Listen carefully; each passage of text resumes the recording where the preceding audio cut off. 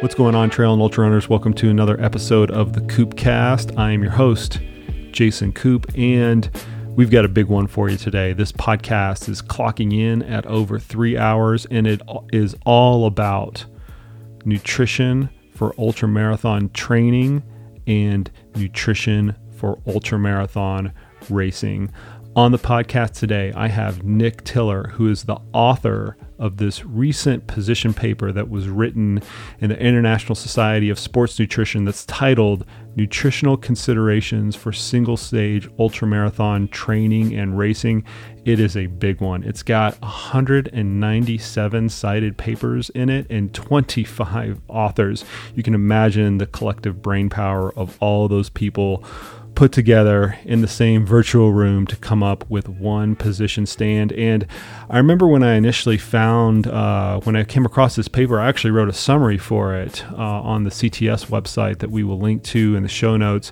But that 500-word article or 1,500-word article is really not going to do it justice. We spend the next 3 hours trying to do it justice, and not only going over aspects of the paper itself, which you guys should actually go out and read. We not only go over the aspects of the paper itself, but we really dive kind of behind it and use our own ultramarathon experience to kind of peel back the research curtain a little bit and get into some practical advice for all of the listeners out there. I've been trying to get this podcast on tap for a very long time. We were originally supposed to meet out in California, where Nick is a researcher in exercise physiology and respiratory medicine at UCLA. We were initially supposed to meet out there, but then once the COVID-19 pandemic came around, he ended up going back to the UK, and then we went back and forth for a while. And then finally, we decided that we would record this podcast remotely because we were just so enthusiastic about getting it done.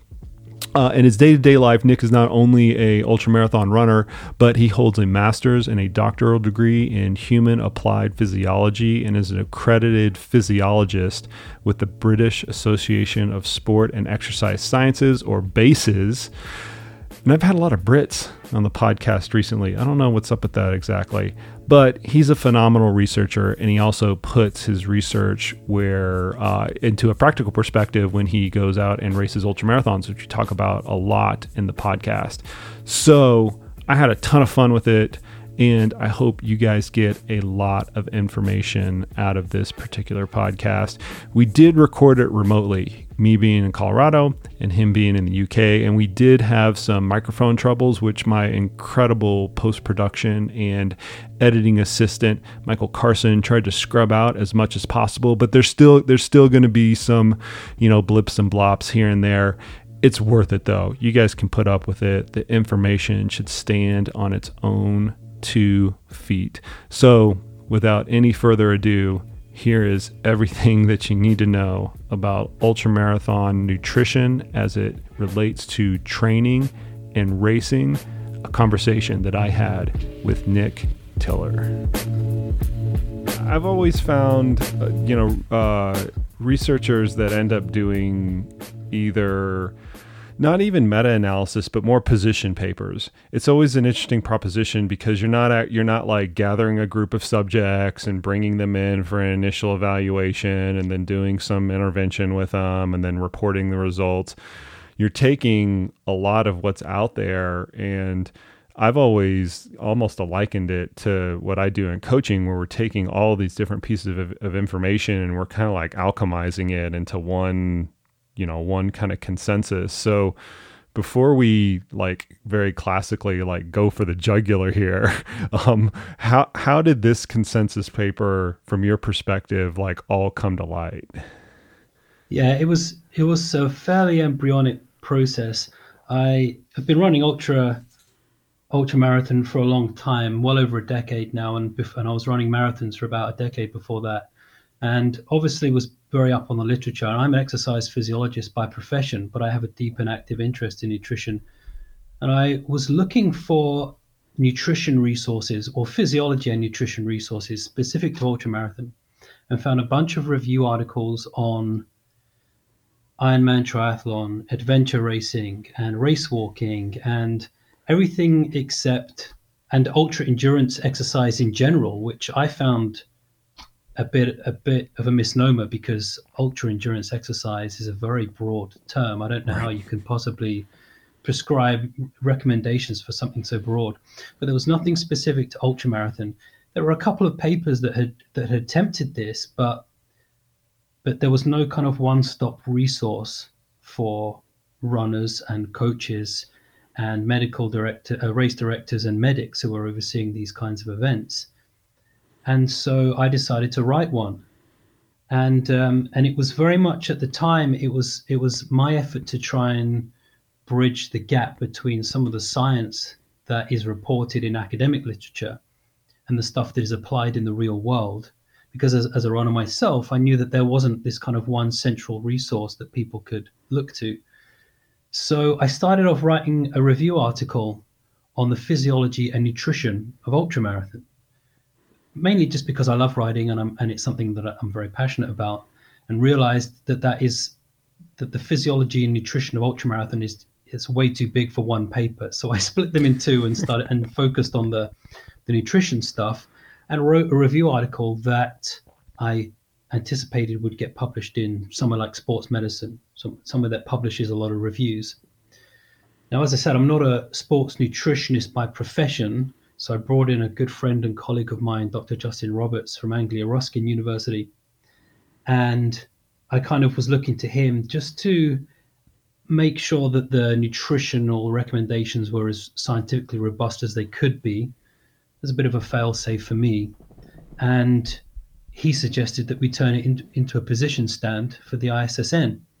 We contacted the editor and it kind of snowballed from there. And then 23 other authors later, and about a year's worth of writing, and it was ready to go, just like that.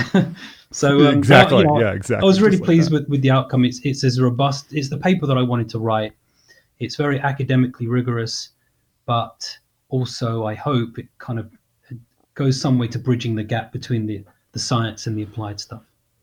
Well, I can tell you first off, to the rigor of it, you mentioned 23 authors, but also 197 individual papers that are cited in this review paper. I mean, that's a lot. That's an enormous amount of reading just in itself. I'm surprised that you got it done in a year, first off, to hear that time frame.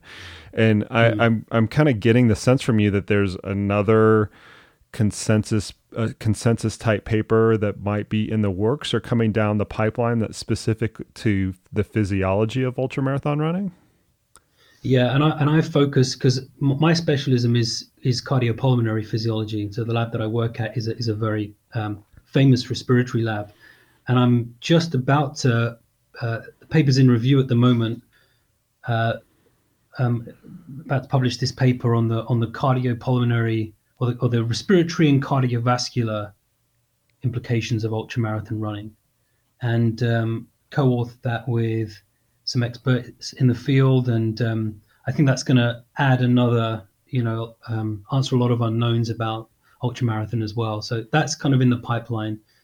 But there's a lot more work that needs to be done in this. There's so much we don't know, and the main thing, and without going off on a tangent, but the main thing that's coming out of this the paper that's in review at the moment is that there are certain, obviously we get certain adaptations, but certain maladaptations with long-term participation in ultramarathon. And there's enough data now to suggest that it might not be good for you to be running, 100-mile races every 6 months for 10, 15, 20 years. I mean, that's pretty intuitive. But nobody's really been able to quantify what the long-term effect of actual racing is. There's lots of data on people who exercise a lot, and some new research from Ben Levine's lab looking at people who exercise for 30, 40 hours per week, showing that they have no increased risk of cardiovascular disease and no further increased risk of mortality. But what we can't do is actually quantify what the implications of periodic racing actually are, because you can exercise for 3-4 hours a day. That doesn't subject you to the same physiological stress as running a 24-hour ultramarathon twice a year, for example. And nobody's really able to quantify what the long-term effects of that are. But yeah, a lot more work needs to be done. I can't wait for it to come out. And I mean, a lot of what you have gone through in terms of you're curious about the research as it relates to ultramarathon. There's not a lot of research out there. I mean, that is very analogous to what I initially went through as a coach when I started working with ultramarathon athletes, because when before I started working with ultra athletes, I worked with runners and triathletes and cyclists and things like that. And there was a tremendous body of literature that we could draw from to inform coaching practice. But when I started working with ultra runners in kind of the early 2000s, just to kind of timestamp it a little bit, I used that same process, or I tried to use that same process of looking at the literature, trying to figure out what's going on, using that to inform my practice with athletes.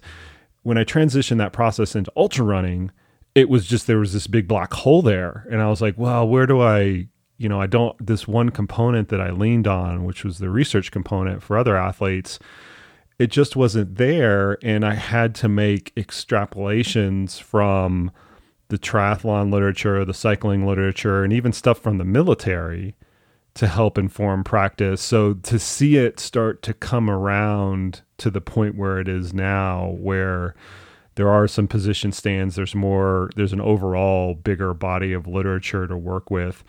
For me has been really interesting to see, because I've seen it from where it literally has started from very, very little. So I'm very appreciative to researchers like yourself that have worked so hard to bring these things to light.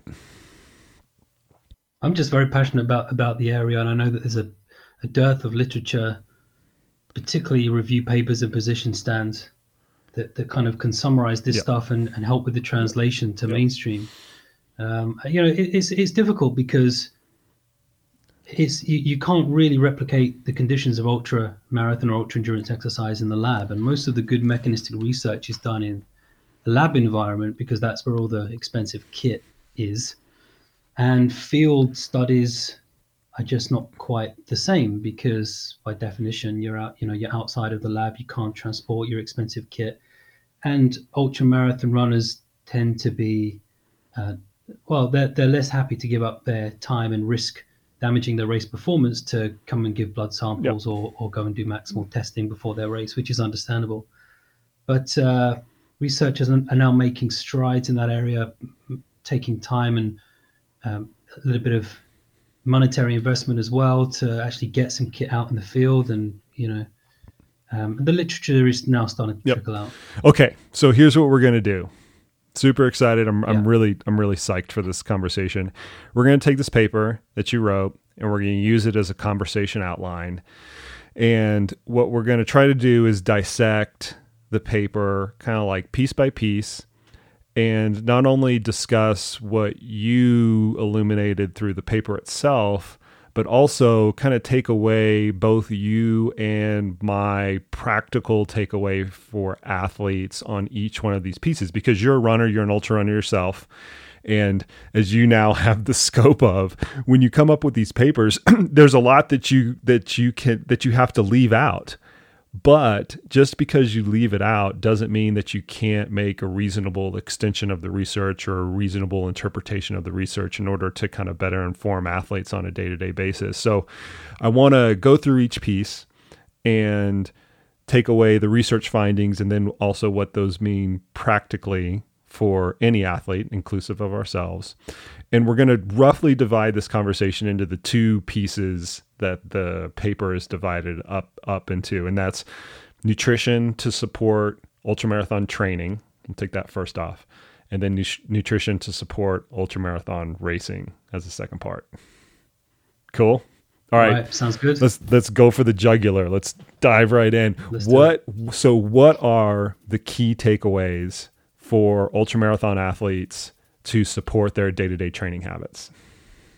Well, it's no coincidence that the first thing we talk about in the paper is meeting calorific demands, because far and away the biggest challenge that ultramarathon runners will come up against in training is getting enough calories in. And there's broad variability in terms of the weekly mileage for an individual, because obviously it depends what race they're training for, it depends what standard they're training at. but getting enough calories is far and away the hardest thing to do. So that's the first thing that we spoke about in the paper. And then after that we go on and talk about monitoring hydration status, and we go into kind of the minutiae of looking at carbohydrate recommendations and protein, but calories first and foremost is the main one.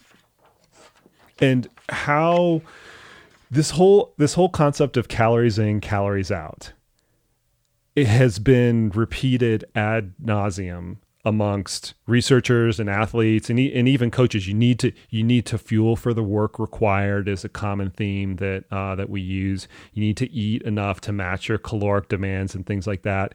But in practice, that's an extremely hard thing for an athlete to actually accomplish, and it's incredibly difficult for three variables. The first two of which have nothing to do with ultramarathon running. Tracking calories in, number one, and tracking calories out for anybody, even a normal athlete, is horrifically inaccurate. Anytime you're trying to use one of the calorie, tracking apps or the food logging apps or things like that, like the registered dietitians out in the field, they just pull their hair out trying to make sense of those just because of is that apple 100 calories or 120 calories? That doesn't seem like a lot, but it's 20%. And then you multiply that by every single food item. And then you get this I describe it as a horrific level of inaccuracy, because it really is. Those are the first two things. But the third thing that makes this equation incredibly complicated for ultramarathon athletes is the fact that their caloric needs, the calorie inside of the equation, fluctuate so dramatically based on the volume. So they could have a rest day and need 2,000 calories, 2,200 calories or something like that. Or they could have a really big long run and need 4,000, 5,000, 6,000 calories, 3 times that in one single day. And so from an athlete's perspective, trying to create that caloric match each and every day becomes something rather problematic. So what are the practical implementations of actually meeting this top line calorie level? Can we kind of take away from this for athletes? Yeah, and you've kind of alluded to it already, is this need for periodizing our nutrition programs, because we spend so much time periodizing our training, right? We have a particular race that we're training for, or a couple of races throughout the season, and we might follow a micro or a macro cycle, or ideally both. If you're an Olympic athlete, you have a 4-year macro cycle, and we spend so much time planning our training regimen to make sure we peak for the right time. We need to be doing the same with our nutritional intake as well. So if you have a large increase in weekly training mileage, and again, your weekly training mileage should go up and up and up, and then every 5th or 6th week we should be having a kind of an easier week. Ideally, a lot of people don't do it, but training doesn't get you fitter. It's recovering from training that gets you fitter, and this is something that a lot of people forget. Mm-hmm. So we've got to periodize our nutrition congruent with our training. So if you're having a rest day, sure, you're going to need fewer calories. If you're training twice in a day, which a lot of athletes do, particularly elite level athletes, they'll be training at least twice a day, then you need a higher calorie intake.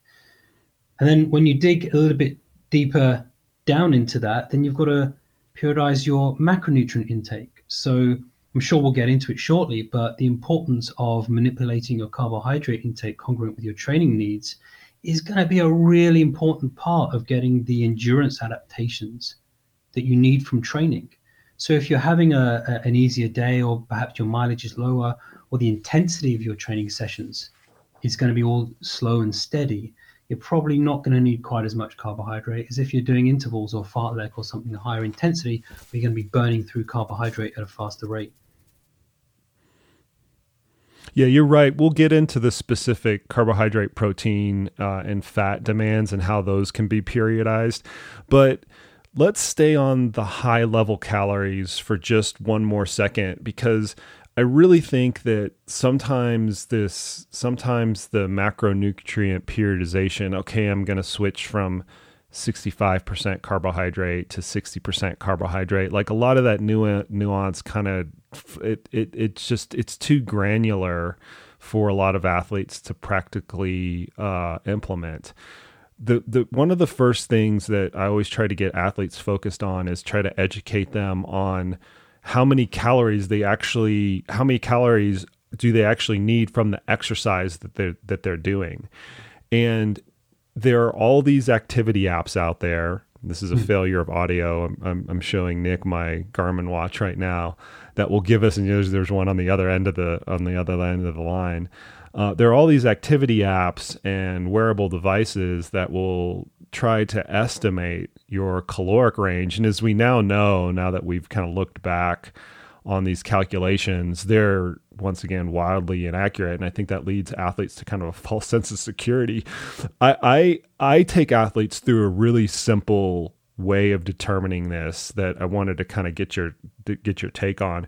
We know that the caloric expenditure in running in almost all circumstances can kind of be boiled down to the distance that the athlete runs and how much they weigh, and Sure. in a flat level condition. And we use this kind of universal equation that for every kilometer you run, the caloric expenditure for that kilometer can be expressed in terms of the kilograms that you weigh. So if you're 70 kilogram individual and you run, which is a normal size male most of the time, 70 kilogram individual, you run 1 kilometer. That 1 kilometer on flat level terrain, that 1 kilometer is going to take roughly 70 kcals, or 70 calories. Mm-hmm. You run 10K, 700 calories. And so the exercise I take my athletes through, since we know their body weight, I just have them go and do a normal 10K run at a normal endurance pace.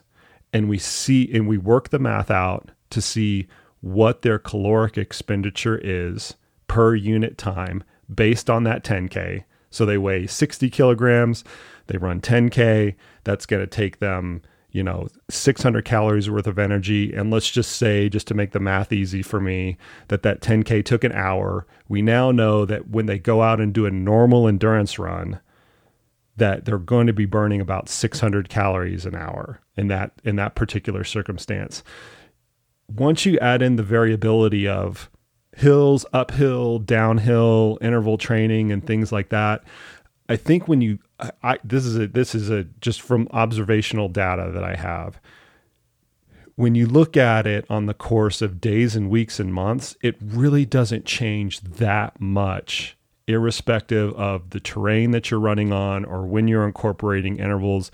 Yeah, maybe it's like 1.05 kilocalories per kilogram, or maybe it's like 0.95, but once you average it all out, it gets you in the ballpark. And so I use that, the utility that I use that with is it sets a baseline for, you go out on a 2-hour run, doesn't matter, hills, flats, whatever, and you're going to be roughly burning, in that last example that I mentioned, 1,200 calories. And so now we need to look at 1,200 calories of food in addition to whatever you need, whatever you're eating for the day. That's kind of how I've boiled it out, but I don't know if there's a better or more reasonable way to look at this total calorie equation for an athlete.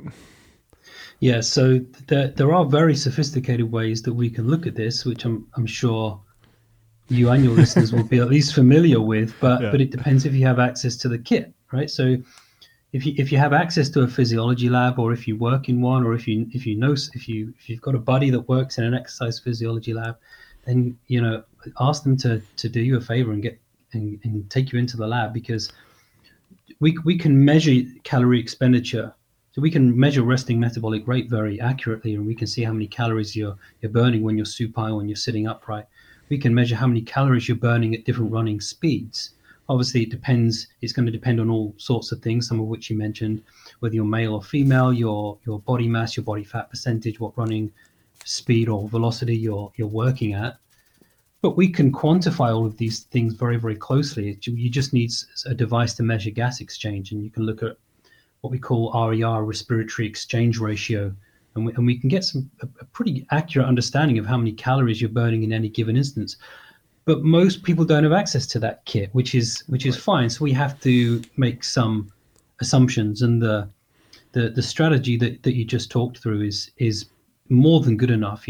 I'm a big fan of heart rate monitors, because even though they do make a lot of assumptions, and that they're not going to be super accurate. They do exactly the same thing. They get you in a ballpark. So most heart rate monitors get you to enter what your stature is, what your mass is. They can record, if you have something that's sophisticated enough, it can record your running speed. So based on all these different assumptions, it can give you an estimation of how many calories you're burning in a given run. And some athletes don't like wearing heart rate monitors, but I think, for me personally, data is knowledge. So the more information you have, the better. There's an argument, we could talk about that. That's a different podcast perhaps, but I like having the data. So if you can just get in the right ballpark, then you can use that to inform your nutritional strategies. Yeah, and I think the thing to emphasize there is ballpark. You're never going to get it exactly precise when you're out in the field because of all the other confounding factors. You can't measure it. There are a lot of other things that'll impact caloric expenditure. But the drive home message for athletes, and you really you explain this to a really good extent in table 2 in the paper, which showed male and female athletes at different body weights that are running at different speeds and how different their caloric requirements were for an hour of activity. And I think to my earlier point, because ultramarathon training inevitably involves these really high caloric expenditure days, 2-3 hours out on the run, that can subsequently be followed by low caloric expenditure days where it's, an hour or 30-minute recovery run or something like that. Because those calorie requirements are so different, I think driving home the point that you are going to have those two extremes first to an athlete that might vary as much as 4,000 calories one day, 2,000 calories the next, right? 50% reduction right there. Driving home those things to hit these caloric requirements first is the big point, and then trying to figure out what each individual run means from a caloric standpoint is the second piece. And whether you use a simple equation like I use and you just find out your caloric rate, or you're using a heart rate monitor, that can help you kind of more fine tune it. Yeah, and the table to which you're referring in the paper, it's table 2. And for anyone who hasn't got the paper in front of them, it's basically we've separated it into 2 categories, male and female. The females have 2 kind of extremes, quote unquote, of body mass that you might typically see in an ultramarathon, 50 to 70 kilos. Males, it might be 65 to 85. And then we've got 3 different running velocities and estimated daily caloric requirements. And that table took a long time to pull together because the title of the table is Estimated Daily Caloric Requirements. Right. And we based the table on a whole bunch of different data. It's almost like we did a mini review and looked at all of the data on estimated calorie expenditure in endurance runners. And then we pulled all of that together and then came up with our own kind of macro estimation based on the pre-existing literature. So it's all estimation. And, one of the key take-home messages, I'm sure, when we get to the end of this discussion will be everyone is different. So it's about trying to figure out what your individual needs are, what your metabolic needs are, and how you can go go as far as you can to estimating what they are. But one other thing that's important to highlight is we take a step back and kind of zoom out on all of this kind of stuff.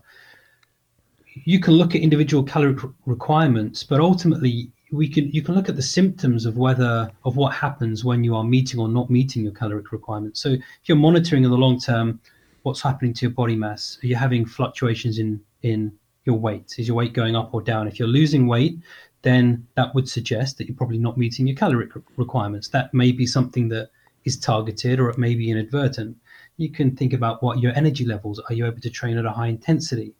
Are you more or less susceptible to picking up infections and colds and flus? That would suggest that you're immunocompromised. And all of these things will, a bit of detective work is all that's needed. Maybe your nutrition is not sufficient for your needs if any of these things happen. It's interesting that you mentioned that, Nick. So you don't know this, but I'll enlighten you right now. You're the 3rd person this week, the 3rd person from the UK this week, in fact, that I have had on this podcast. And the other two, right. The other two you'll be familiar with is Glenn Davison and Craig Sale. So we're talking about immune function and bone health. You're the third person this week that said the key to whatever we're talking about, and in their cases, it's immune function and bone health. And by the time this podcast is released, those two previous podcasts will be released, so that listeners can check those out as well. The key to whatever we're talking about, the first key, the big rock, the big thing to fixate on is total energy availability. And it rings true when we talk about ultramarathon running from a performance perspective, from a global piece, is you got to get the calories right first before we focus on the macronutrient composition or any other subset of nutrition that we're talking about. Yeah, no, I couldn't agree more. That's if you're not getting your calories right, then everything else falls by the wayside anyway. So this is your first port of call for sure, particularly for an ultra runner when your calorie expenditure is going to be so high. So high. I know it's confounding, and it's hard to come up with another sport example where that high-low discrepancy in total energy needs actually exists from a day-to-day training perspective. It's really, really hard to find that. You might find that in some like Olympic level, like decathletes who are just training 4 hours a day or something like that because they've got to do all the events. But ultramarathon is really, really unique in that aspect. So first thing is get your calories right. Sure. Now let's move on to the macronutrient distribution: carbohydrates, protein, and fat. What does the consensus of the literature say about how we can manipulate those variables to support ultramarathon training? This is something that we labored over when writing the paper, not because we didn't know what the recommendations should be, but I was more concerned with the narrative, with the message that we were conveying, because the literature overwhelmingly supports a relatively high carbohydrate diet. Okay, that we can go back and forth on this, and some people will suggest low carbohydrate diets and ketogenic diets and so forth. But if you look at the bulk of the literature for individuals who are training for ultramarathon or any other endurance sport who have a relatively high weekly mileage, you need at least 60% of your energy intake to come from carbohydrates. Now, how you manipulate that and how you periodize that congruent with your training is the really tricky part, because even though carbohydrate is going to be a really important part of your nutritional intake, there are a couple of things to consider. Well, firstly, a lot of people will train on very low carbohydrate diets and will swear by them.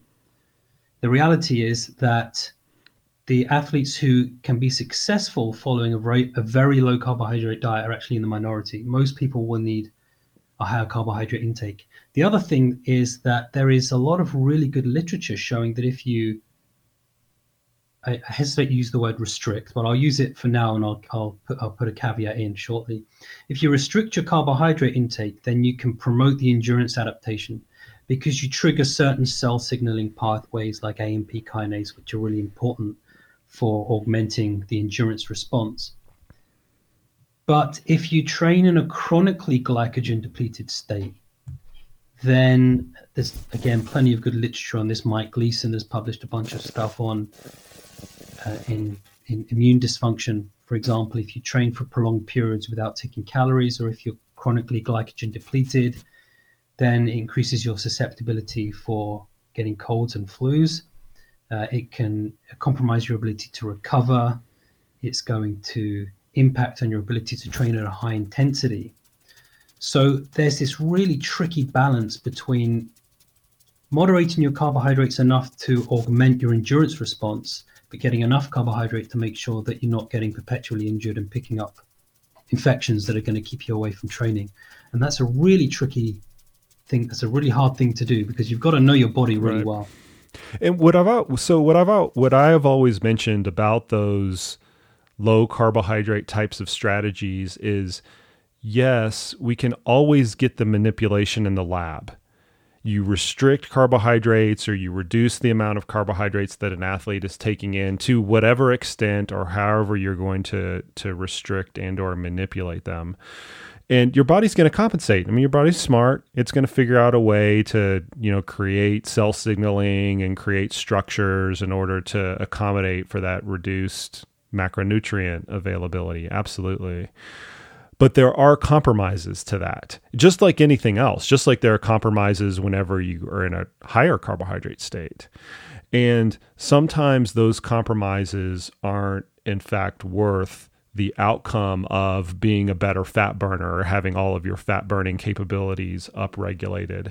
But you mentioned that, so before we dive into the weeds too quickly here, let's still kind of like set the table on this macronutrient on the macronutrient side of things. So what the literature recommends and you said overwhelmingly, is that ultramarathon athletes would be best served if roughly 60% of their calories are derived from carbohydrates. And how you get to that 60% can actually vary. I mean, that 60%, I at least when I'm reading it, I'm interpreting it as an overall number. For some reason, you could calculate the total amount of calories over a 9-month training period and break them down via macronutrient. 60% of them would be carbohydrates, but there is some allowance there to vary it within certain periods or even within certain days, such that you want to take advantage of the situation that's going on. Am I interpreting that correctly? Yeah, absolutely. So the idea is that if you can manipulate your nutritional strategy or your carbohydrate intake so that you are doing the majority of your slow, steady sessions, you can call them whatever you like, steady sessions, endurance sessions, fat burning sessions, whatever you want to call them, in a relatively, I wouldn't say glycogen depleted, but not fully repleted state, then you're going to augment the response. And then if you're going to take in carbohydrate, take it in after the run. And we talk in the paper, I again went to pains to make sure that rather than use the word carbohydrate restriction, I prefer the term carbohydrate moderation, so that you're carefully moderating your carbs congruent with your training load rather than just restricting carbohydrate outright, because the danger is that you make a recommendation like that and runners take it to heart, particularly if they have this pre-existing belief that low carbohydrate diets are the way to go.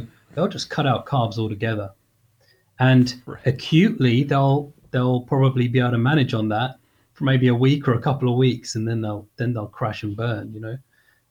So acutely maybe you'll be able to manage it, but in the long, it's not a sustainable strategy. Well, ultramarathoners are just notorious for taking this advice of, if a pinch of something is good, a pound of it is better, and a kilogram is the best thing, on the face of the planet. And that goes with calories and things having to do with nutrition to a big extent.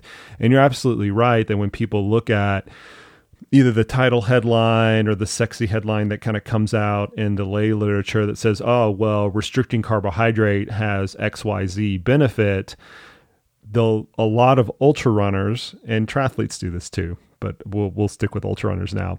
A lot of ultra runners will look at that and go, oh, well, if I restrict it by whatever, 10% or for one session or whatever it is good. If I do 10 times that, it must be 10 times better. And what you're saying and what we're trying to emphasize is that that dose response goes from positive to negative pretty quickly once you start to induce further and further restriction.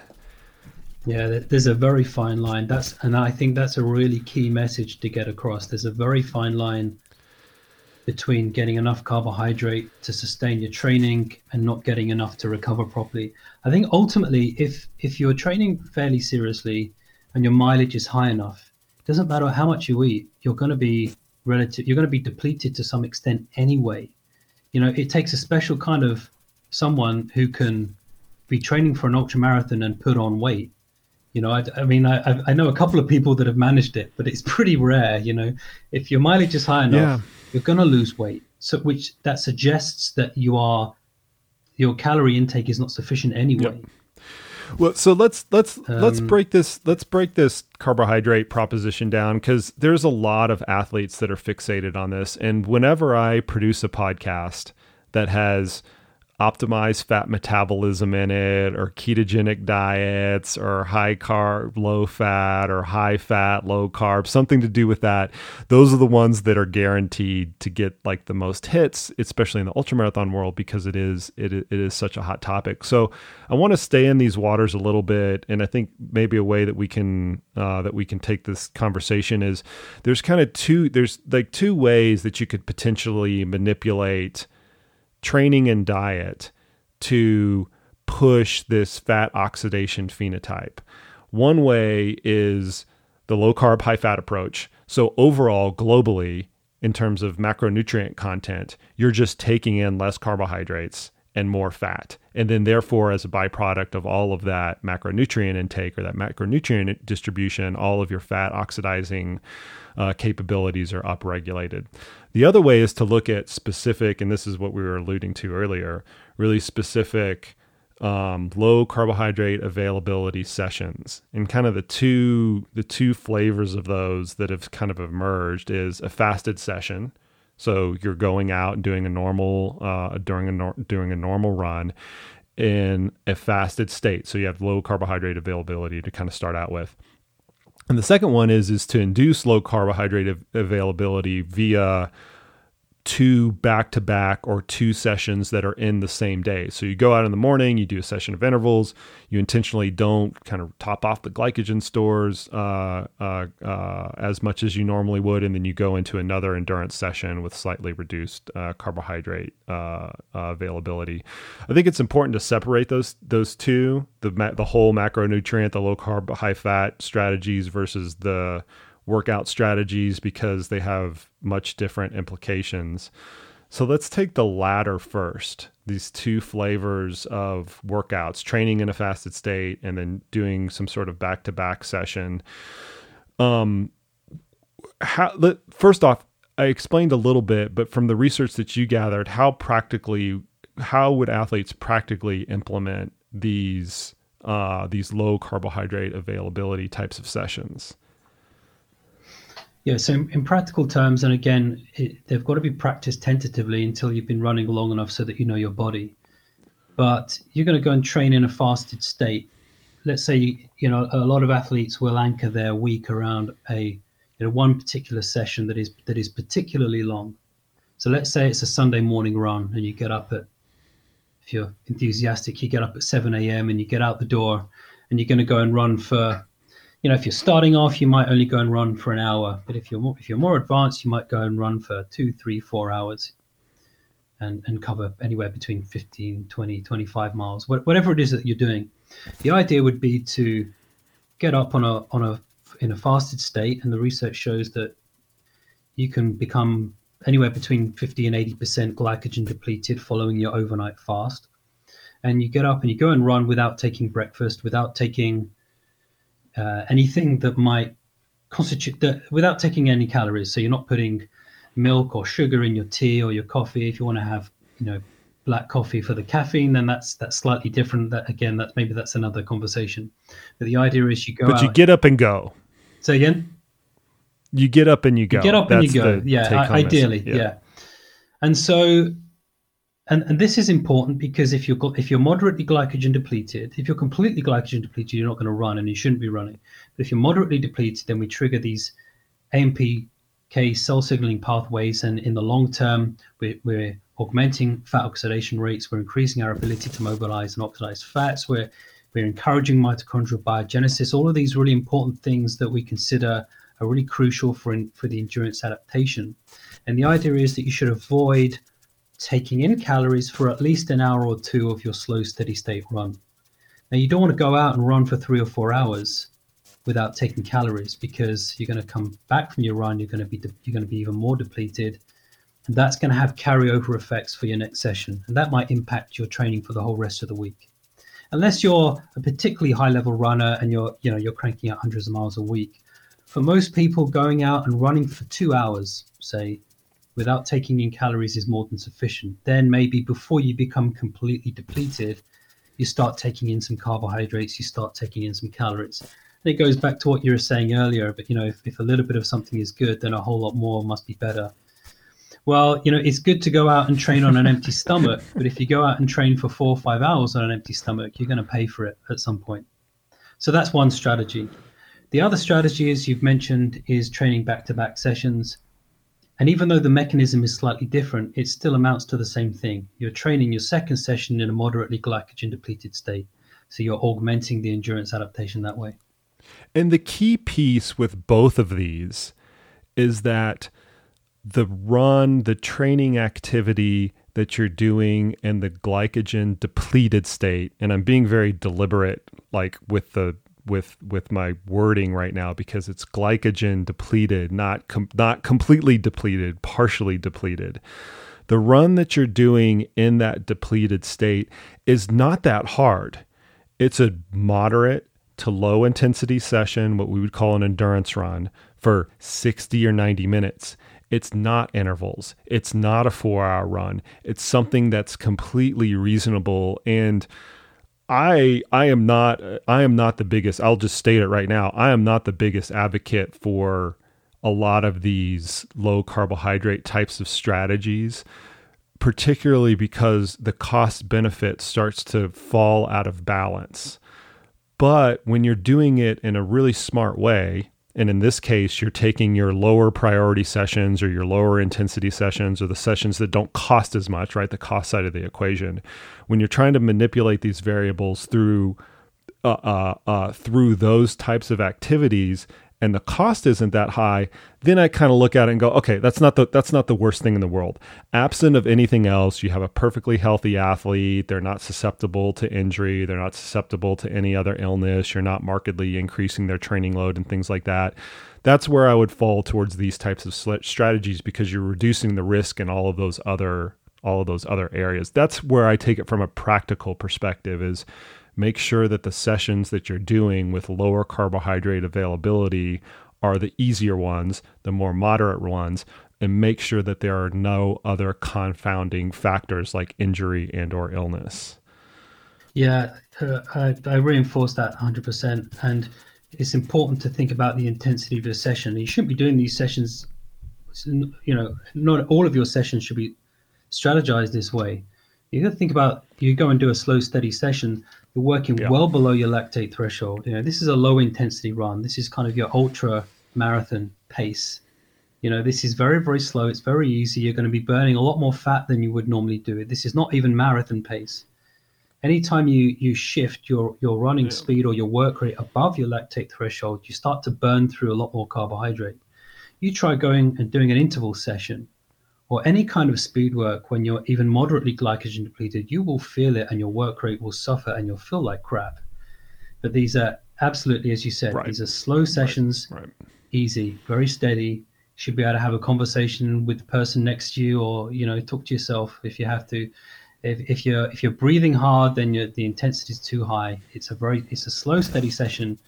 Those are the only sessions that work when you're in this kind of moderately glycogen depleted state. Yep. Totally reasonable strategy. I have no issue with that. I think that sometimes the amount of benefit that the athlete can actually extract from that.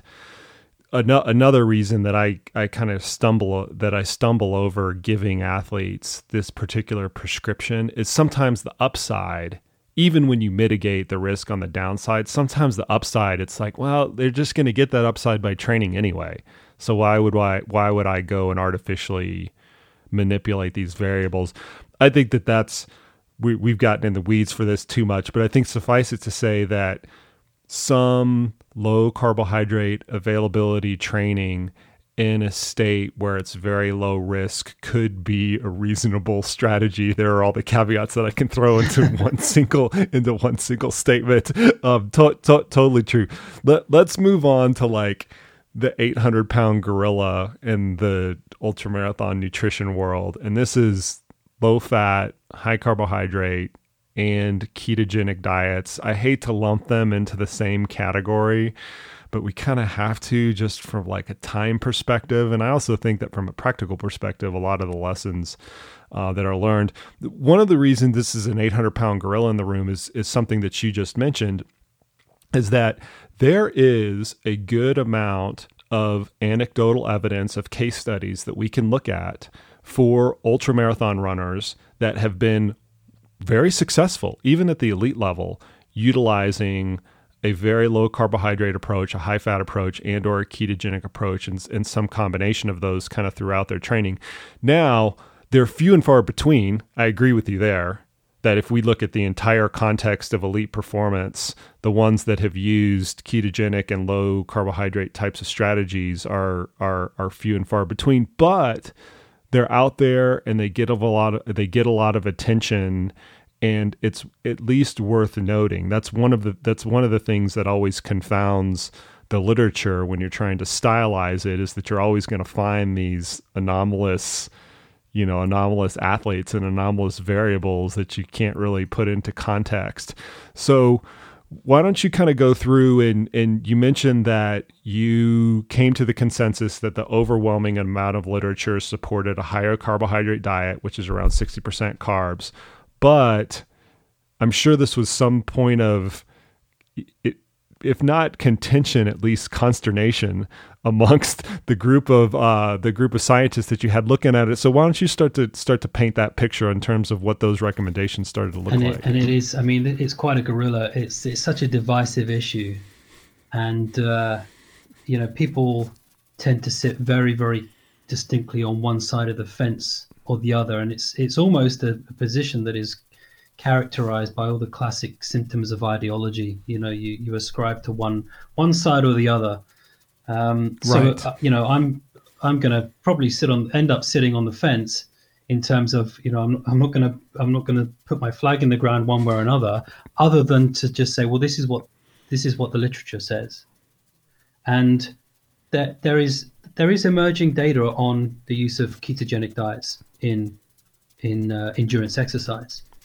And what we summarized in the paper was, and again, we spent a lot of time thinking about this, and there are 25 authors on the paper, and everybody agrees by consensus statement on this, that there's some interesting preliminary data. The good studies that show that you can augment fatty acid oxidation rates mostly come from rodent studies, so in rats and mice.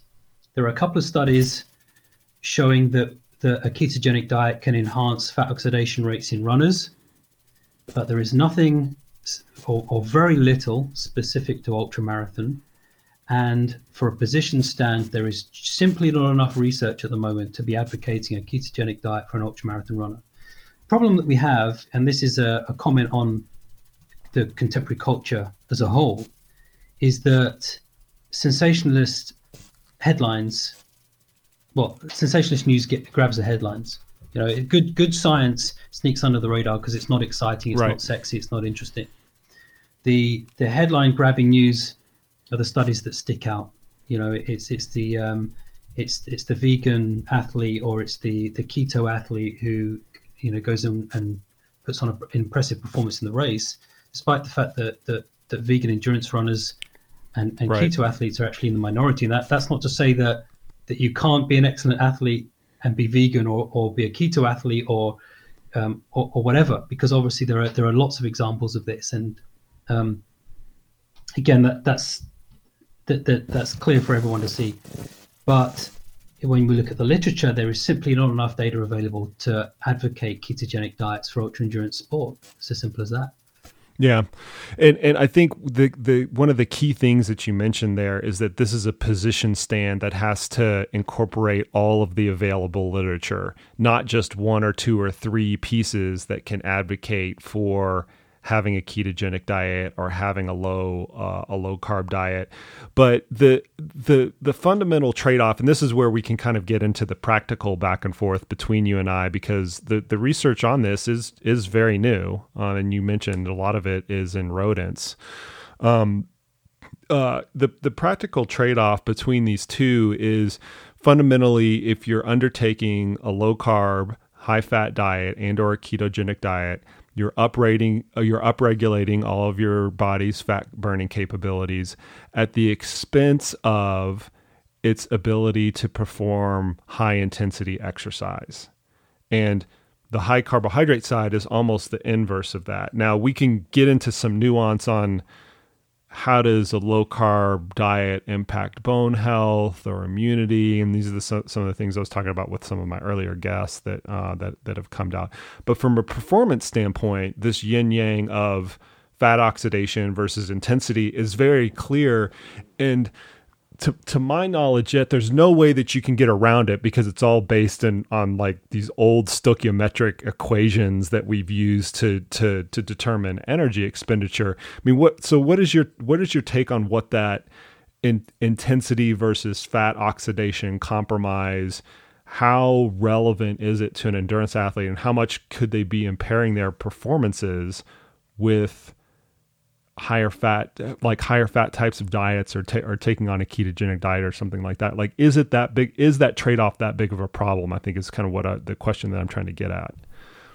I think ultimately the way to answer that is that everybody is different, and we know that there are now, there are genetic studies now where we're finding that some people oxidize carbohydrates very, very effectively. Some people are very, very good at burning fat. So we all know somebody that eats, whatever they like, and they're always eating dessert, and they drink a lot, and they eat junk food, and they're still as skinny as a rake. They never put on any weight, because and by contrast, everybody knows somebody who has always been heavy and will always be heavy, because people have different metabolisms, people have different frames and anthropometry, and that's always going to be the case. So everybody is different, and some people will respond differently to different nutritional regimens. So it is a little bit trial and error, finding out what works for you. So I'm not going to turn around to somebody who's been very, very successful following a ketogenic diet and tell them that their strategy isn't working, because they're not going to listen to me. So for some people, it probably will work, right? But and the other thing is that, to kind of bring it back to your question, is that for the most part, when you're training for ultra endurance sport, most of your sessions are going to be low intensity, long duration anyway. It's about racking up the miles. You don't, and again, tell me if you disagree with this, you're the coach, but you don't need to be doing a lot of high intensity training. Maybe a little bit of threshold work. If you're going to be running marathons simultaneously with ultramarathon, you might want to do a little bit more tempo paced stuff. But for the most part, you need to be increasing your mileage. You're going to be doing a lot of slow, steady running. And so it might be more feasible to get away with a diet that is relatively lower in carbohydrate. And there are some studies by Volek, for example, who has found that you can get similar increases in fat mobilization and oxidation rates following a ketogenic diet, quote unquote ketogenic, that actually has up to 80 grams of carbohydrate per day, which isn't classically ketogenic.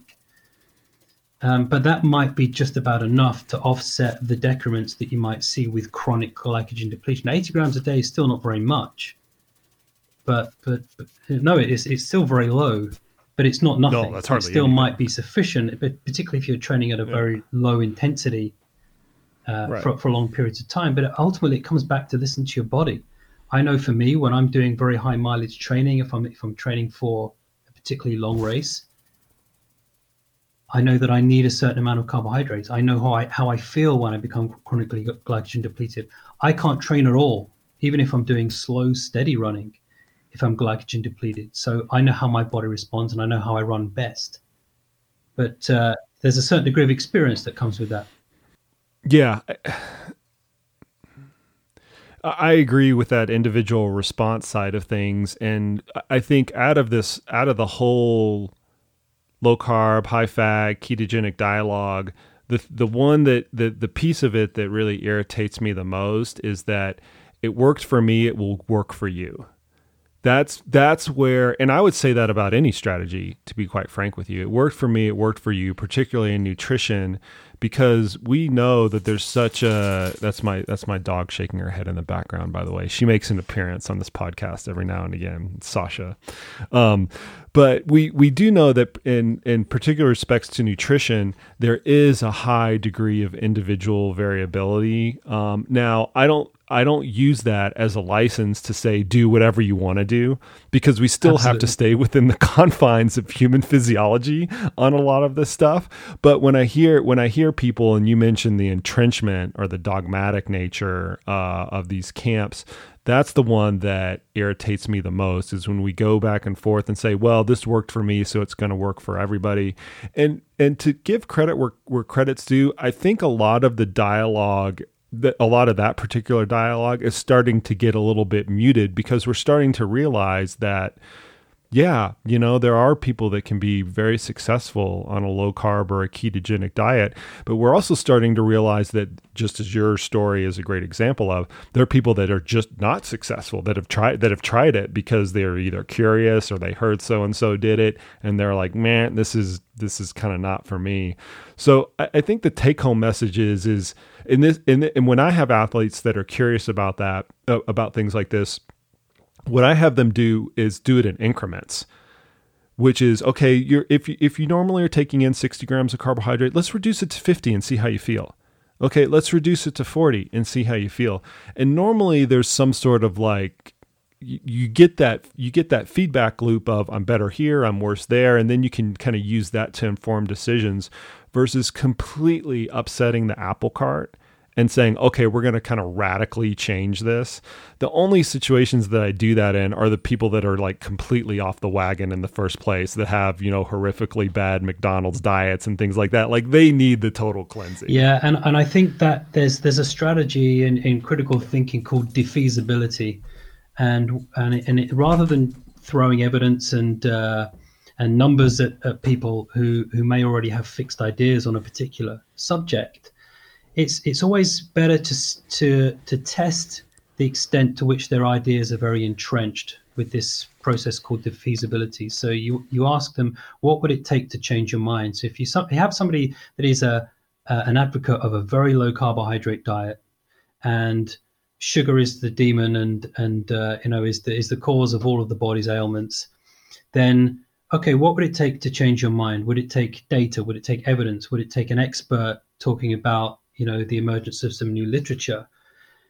And if their answer is, well, nothing would change my mind, then that's an ideology, right? Then that's not a position that is based on reason and evidence.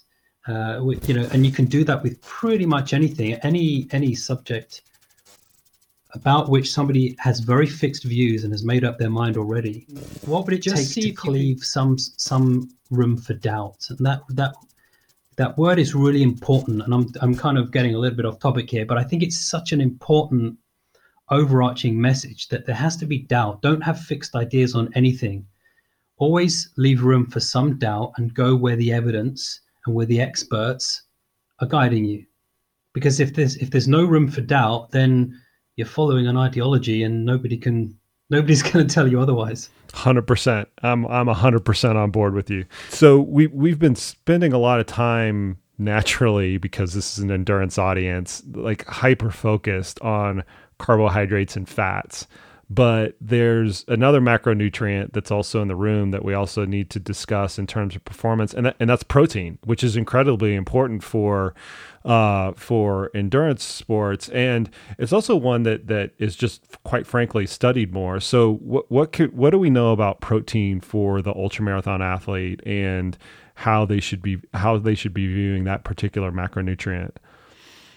Protein's a much easier one because, as you alluded to, there's a lot more literature in this area, and it's pretty well studied. So scientists and academics and nutritionists and dietitians all agree on the importance of protein. That there are still arguments regarding some of the nuances of protein intake, but the broad overarching messages are pretty consistent. So we know that protein doesn't have a really important role in energy metabolism per se. So if you're sufficiently energy restricted, then your body will start breaking down structural and functional proteins to maintain blood glucose concentration. That's more related to racing. But on a day-to-day basis, protein doesn't have a really important role in energy metabolism. It's more about growth and maintenance of muscle tissue. And in the actual paper, it was a little bit tricky because there are no specific protein guidelines for ultra endurance athletes or for ultramarathon runners. We can extrapolate what we already know with a reasonable degree of confidence, but it hasn't been really closely studied in ultramarathon runners.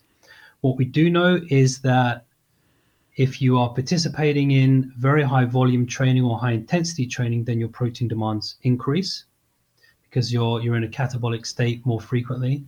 And we normally break this down into grams per kilo. So the normal recommendations would be to consume about 1 gram of protein per kilogram of body mass. So you guys work in pounds, don't you? So 2.2 pounds in a kilo, you can do the math. And if you're exercising very long sessions, or if you're exercising very high intensity, or if you're doing strength and resistance type work, your protein demands go up. And they might go up as high as 2 grams per kilo per day. And if you have very high mileage training where your calorie expenditure is going through the roof, then it might be as high as 3 grams per kilo per day, because you need to consume more overall calories in order to break even. In terms of the spacing out of that protein, so let's say you've got somebody who's let's say a 50 kilogram female. Again, I know you guys work in pounds, but if you're trying to optimize protein intake, then you're going to try and get about 2 grams per kilo per day. So that's an easy one. You're looking at about 100 grams of protein. If you've got a particularly heavy runner, then it gets a little bit more difficult, because you have somebody, let's say at the other extreme, who weighs 100 kilos, then you're looking at 200 grams of protein per day at the upper limit, which is much harder to get.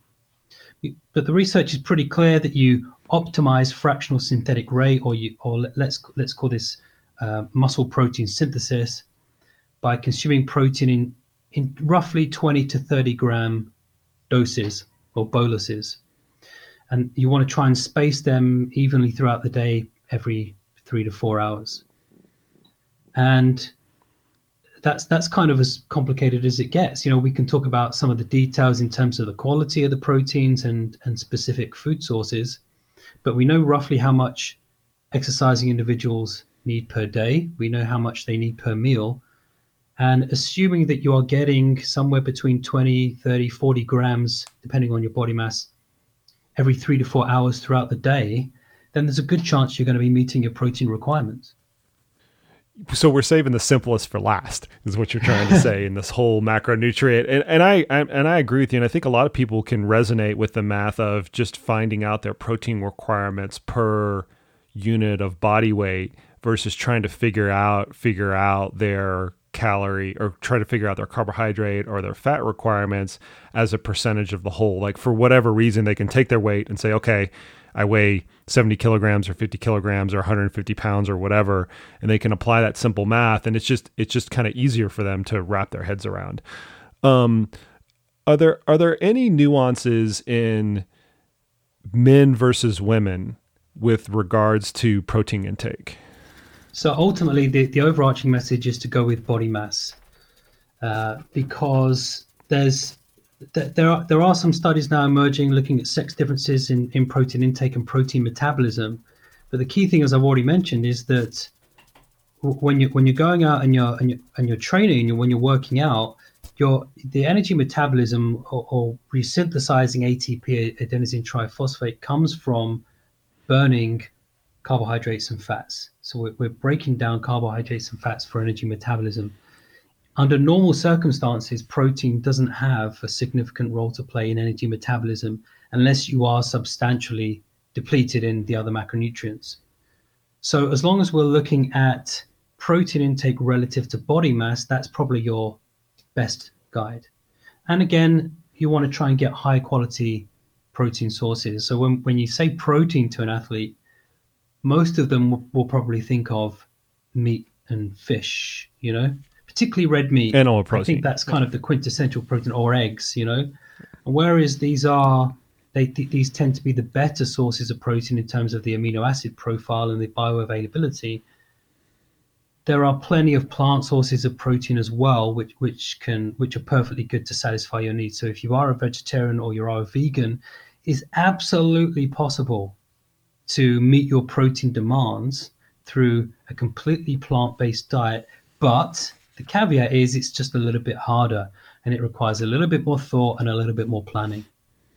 There's a lot of dialogue around protein with ultramarathon athletes that states that ultramarathoners should be taking in more protein simply because of the amount of muscular damage that they're incurring. And we can look at, the ultramarathon races where they've tried to study this, and we can look at some of the studies that they've done for day-to-day ultramarathon athletes that indicate that there is a high degree of muscle turnover, muscle breakdown associated with training for this sport.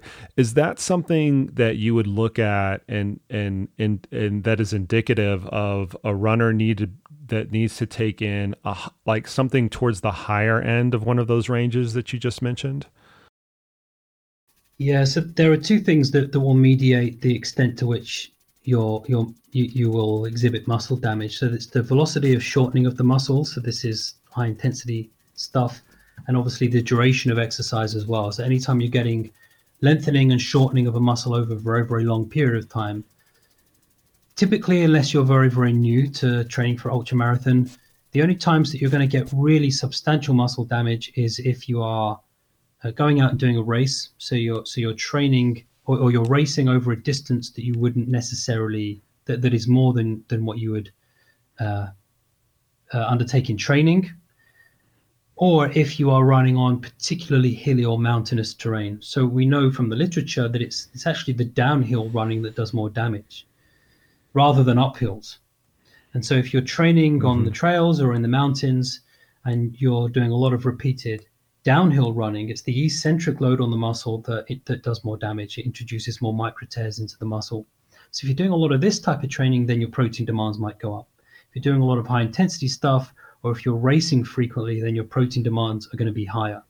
But if you're just going out and you're running on relatively flat terrain with a relatively high mileage, I can't see a scenario where your protein demands would be higher than, for example, a strength athlete or somebody who's participating in a power-based sport. What about branched chain amino acids? I mean, that's been a focal point for a lot of athletes, not just endurance athletes, for years. Your paper specifically touched on branched chain amino acids for just a little bit. What do we know about that? So from my perspective, it's something that could play a key role in racing, which we'll probably get onto shortly. During day-to-day training, I can't see a good reason for having to supplement with BCAAs unless your diet is insufficient. If you're getting enough protein in your diet and you're getting good sources of protein as well, particularly if they've got a comprehensive list of amino acids in the protein that you're taking in, then there shouldn't be a need to be supplementing with any type of protein, particularly BCAAs. So it comes down to individual needs. It comes down to looking at your training requirements, your nutritional demands. If you find that you're really struggling to meet your protein demands, we spoke about this example earlier. Perhaps you have an athlete who's particularly large and their protein demands are going to be substantially higher than anybody else. It might be difficult to physically eat 200 grams of protein a day. That's quite a lot of chicken, and there's a lot of eggs, and if you're a vegan, then good luck to you getting 200 grams of protein from plant-based foods. And in which case you could put an argument forward for supplementing, and BCAAs would be a valid means of doing so. But under normal circumstances, if your diet is good, shouldn't really be necessary. During racing, slightly different story. Okay, let's make sure we come back to that during racing, because I think that's a really interesting aspect. So the protein summary is 1.6 to 2.1 gram per kilogram per day. It's a body weight equation that we're looking at. We're looking at the size of the athlete, and the protein requirements need to fit that size of an athlete. And then maybe in certain circumstances, particularly really high training loads, you could bump that up to 2.5 grams per kilogram per day. Exactly. Yeah. And I think the other thing just to mention is there is a lot of obsession about the timing of protein intake. Do you need to consume protein immediately before training, during training, or after? It's common to see people in the gym drinking their protein during the session as if that provides some kind of magical augmentation of muscular strength. The reality is, and that, again, this has been widely studied, some really nice review papers on this now, assuming you're meeting your protein demands and your protein is drip fed throughout the day, every 3 to 4 hours or so, then if you do the basic math, you're never going to be more than 1.5 hours from a protein feed. So unless you're going to be in the gym, for 4 or 5 hours at a time, which most people are not, then there shouldn't be any requirement to consume protein immediately before, during, or after. Just make sure you get your protein periodically every 3 to 4 hours throughout the day, and that should be sufficient. Yeah, and I think I'm really glad that you mentioned that. I think the thing that confounds that, just like everything with ultramarathon running, is sometimes the sessions are long enough to where if you're only taking in carbohydrate for a 4-hour run or a 5-hour run, you kind of run afoul of that drip feeding method. So then in those circumstances, you just need to be mindful of when that next protein feeding should occur. And it's going to be pretty close to the back half or at the very end of that particular run. Agreed. Yeah. Okay. Last piece of day-to-day nutrition. This is going to be hydration. And in kind of the effort of time, I'm going to try to stylize this a little bit. You need to take in more fluid than you actually lose. Because Yes. A lot of athletes will go in and we do this athlete from I think where we run afoul of this is one of the common tools that we use that we're going to get into on the racing side of it is a sweat test. So we have an athlete that goes out in a particular condition, they run for an hour, they weigh themselves before and afterwards, and they figure out their sweat rate per hour in those conditions at that intensity. And we use that as a tool in nutrition planning. But what gets erroneously extrapolated from that exercise is I therefore then need to replace that amount of fluid. So I lost 1 kilogram of fluid during this particular exercise. I need to replace it with 1 kilogram of fluid on the back end of it. But in fact, that's not the case. It's actually more and a lot more, right? Yeah, exactly. Because what people often forget is, think about the reason why that humans urinate all mammals urinate in the first place. It's to rid the body of toxins and metabolic byproducts. So even if you lose, let's say you lose 1 kilo in training, then okay, you need to replace the body mass that you've lost, but you're still peeing out the metabolic byproducts and toxins from the body. So you're still losing more fluid. Your body doesn't stop that process just because you dehydrate. Yes, it is mitigated to some extent, but that's why the recommendations now are to consume approximately 150% of the body mass that you've lost. And I love the strategy of pre to post weighing. It's so simple, it's effective. Everybody can do it. Just weigh yourself nude before and after your session. Make sure you take into account if you've taken any fluid or if you've been eating as well. And you get a pretty good idea of how much fluid you're going to lose in a typical training session. It's simple, it's easy. You can look at the urine color chart, look at the color of your pee.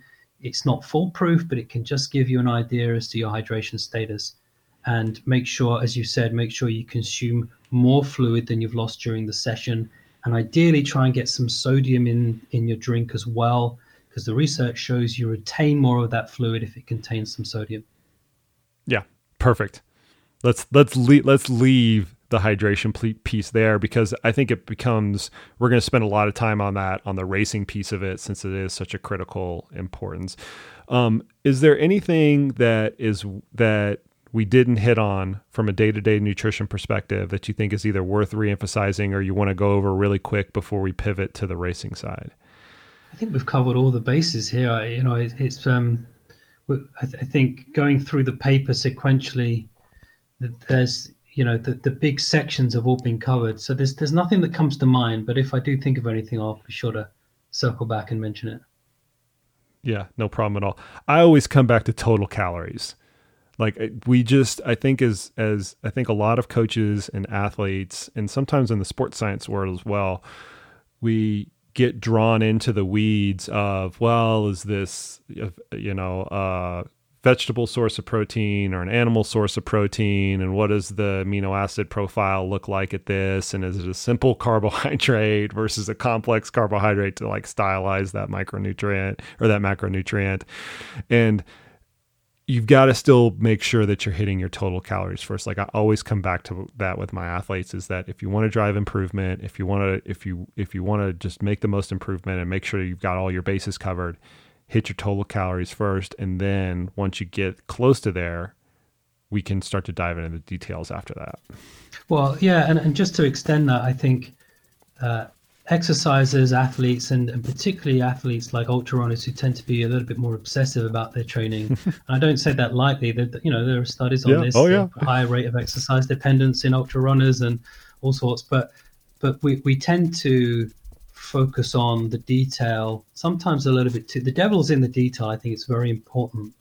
But there's no point chasing an extra gram of protein per kilo per day, or an extra 0.1 gram of protein per kilo per day, or looking at keto or this supplement or BCAAs or anything else unless you got the basics right. And we like treating symptoms. We like chasing that one quick fix. As humans, we're conditioned to look for the shortcut to performance. It's that supplement, or it's this training program, or it's that particular type of diet, this particular fad, or barefoot running shoes, or compression, whatever it happens to be. And actually, the key thing, like you say, is bring it back to basics. Firstly, are you recovering right, and are you getting enough calories? Don't worry about anything else for now. Just focus on the big picture stuff first. Okay. Well, fortunately, the big picture stuff on the racing side is very similar to the big picture stuff on the training side, where we first start to look at what are the energy requirements.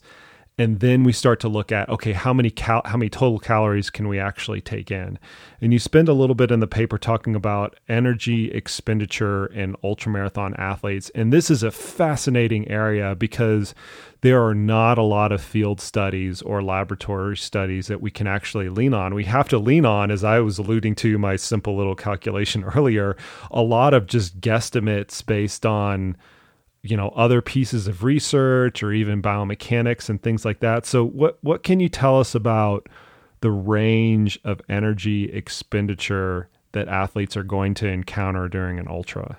I guess the first thing is that a lot of the stuff that we've already spoken about is relevant here, because if you're going to calculate how many calories a typical adult is burning, in a 1 hour run, if you take into account their body mass, their sex, their running velocity, and so forth, then you can get a pretty good estimation of how many calories they're going to be burning per hour.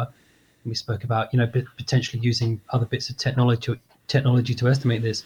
The literature that we have available, we can make a pretty broad brushstroke recommendation that you're going to need somewhere between 150 and 400 calories per hour in order to have a chance of sustaining continued work rate. Now, obviously, that's quite a range, and that's to take account of people with very low body mass who might be running particularly slowly, and at the other end of the spectrum, perhaps heavier people who might be running faster.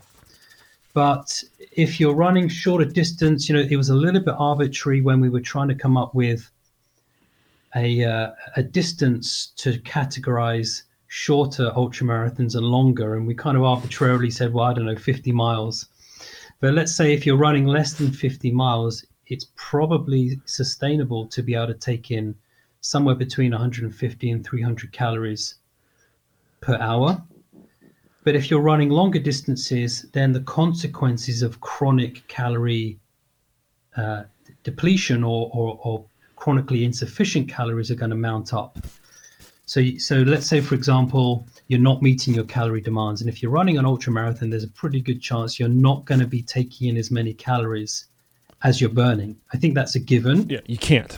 But it's the extent to which you can offset that is going to dictate performance. And if you're running a 35-mile race or a 50-mile race, then the consequences of chronically low calorie intake are not as great as if you're running a 100-mile race. But that's kind of the ballpark range that we're looking at.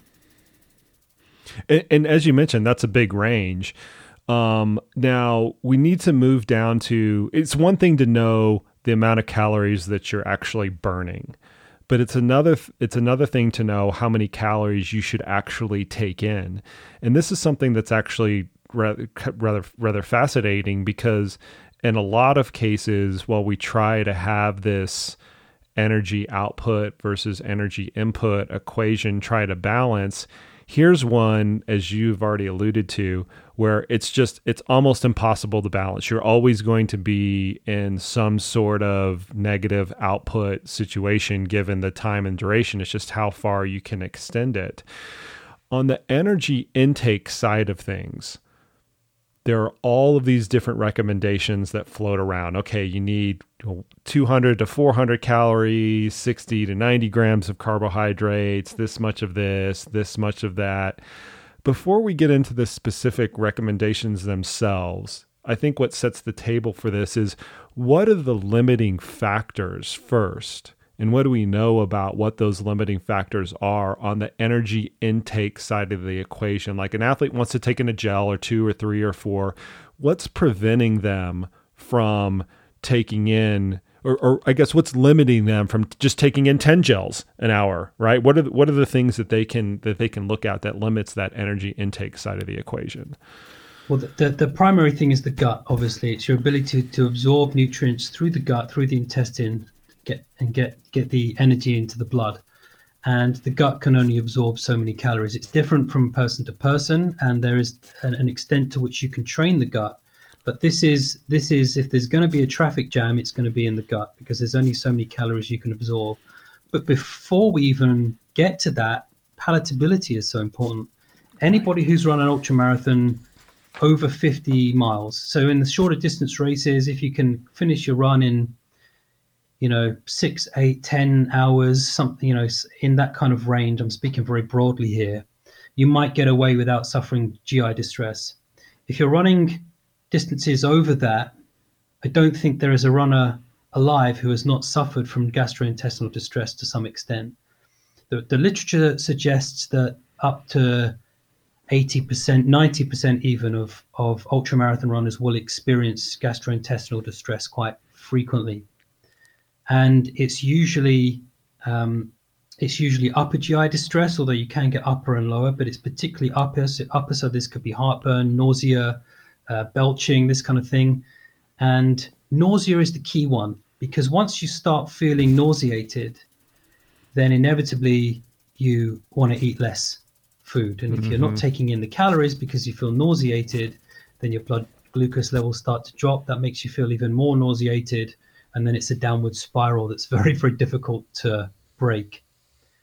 So palatability of food is really important, but ultimately it comes down to how much food you can absorb through the gastrointestinal tract and into the blood. And there is a very finite limit for that absorption rate.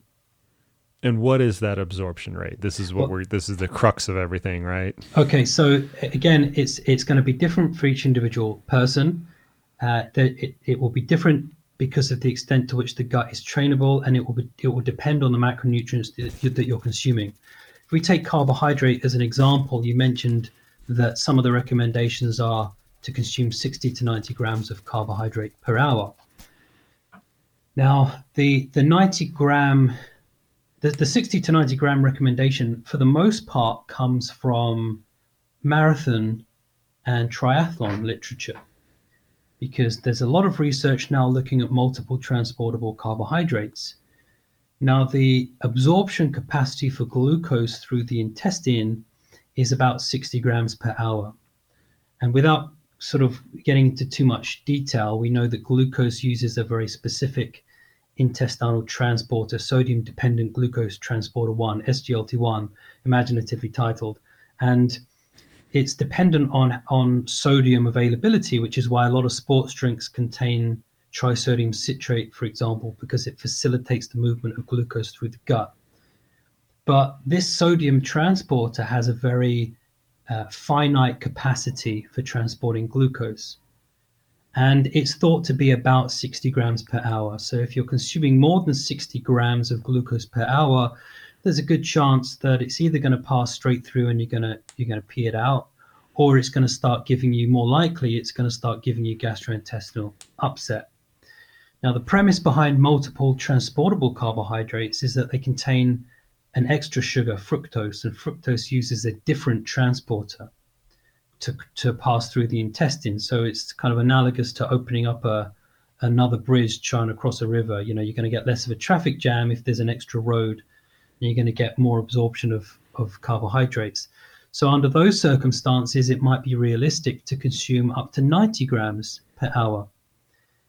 But most of those recommendations, as I've said, come from the marathon or triathlon literature when you're exercising for maybe 3-4 hours at a time. And that's if you're, fairly nimble. If you're fairly quick, you might finish your marathon in 3-4 hours. For the majority of people, it's going to be slower than that. Now, there's some pretty robust literature from some experts in the nutritional field who have suggested consuming multiple transportable carbohydrates during ultra endurance exercise, particularly ultramarathon, and getting 90 grams of carbohydrate per hour. But you only need to have run ultramarathon to know that if you try and get 90 grams of carbs per hour, particularly from sports drinks, which is the only viable way to do it, you're going to vomit. You are going to throw up, particularly if you're exercising for 8-12 hours. Imagine trying to consume that volume of sports drink in a 24-hour race. It's not going to happen.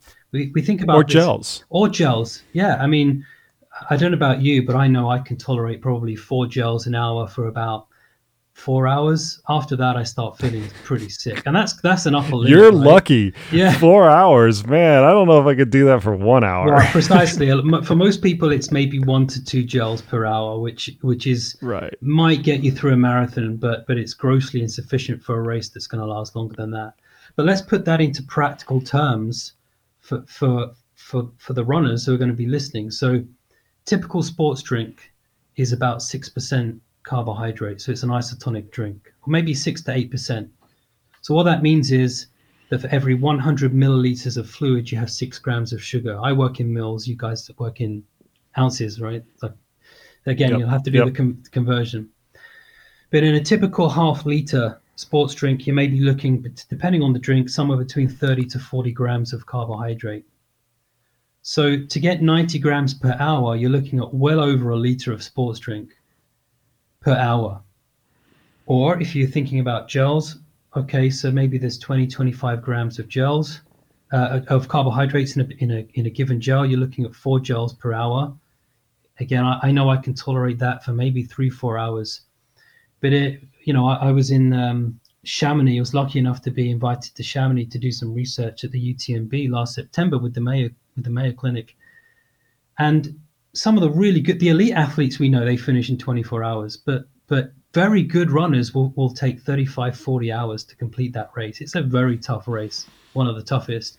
You imagine consuming that number of gels or that volume of sports drink over a 40-hour race. It's just not even feasible. So this kind of idea of 90 grams per hour is a misnomer for me, particularly if you're getting solid food. And we've got to think about how palatability changes. We know that ultra runners tend to favor more savory foods as the race duration goes on. So we've got to think about the practicality of those recommendations. Yeah, I'm with you on that, because I see this 60 to 90 grams per hour recommendation touted a lot. And while I understand the science behind it, and I understand these multiple channels that carbohydrates can be absorbed through the gut, just to your earlier point, from a practical standpoint, it's not tenable. Very, very, very few people can actually get away with that and practice for more than a few hours. And then the other thing I actually come back to is, even if you could do that, it's not necessary based on the caloric expenditure. Like if you actually dial down to, okay, how many carbohydrates do you need to replace? For everybody but the most elite athletes, it's not 90 grams, 360 calories every single hour in order to not completely deplete the glycogen stores. So you look at this and it's like, well, A, it's based on elite athletes, and very few people are elite athletes.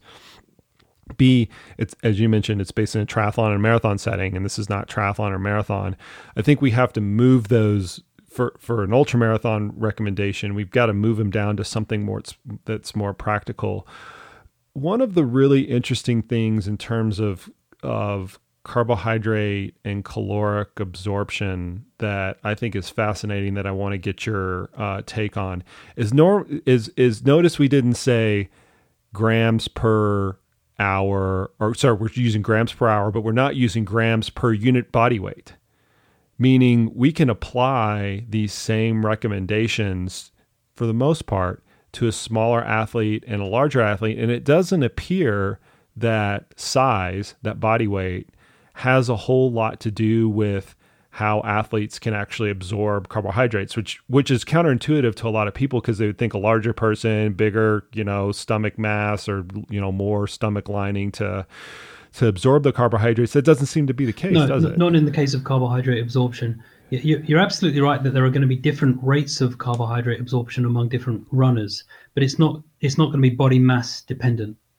And so this is when the science, the broad recommendations from science go a little bit out the window, because individual tolerability is the key thing here, and it's about figuring out what you can individually tolerate. So I get asked an inordinate amount of the time, how much carbohydrate should I be taking? It's usually for marathon. A lot of people run marathon, fewer people run ultra. But they'll ask me how many gels or how much sports drink should I be taking in over the course of my marathon? And I'll always respond the same. I'll say, well, as much as you can feasibly tolerate, as much as you can feasibly tolerate. And the only way you're going to figure that out is through practice. And we know that you can train the gut. We've mentioned this a couple of times.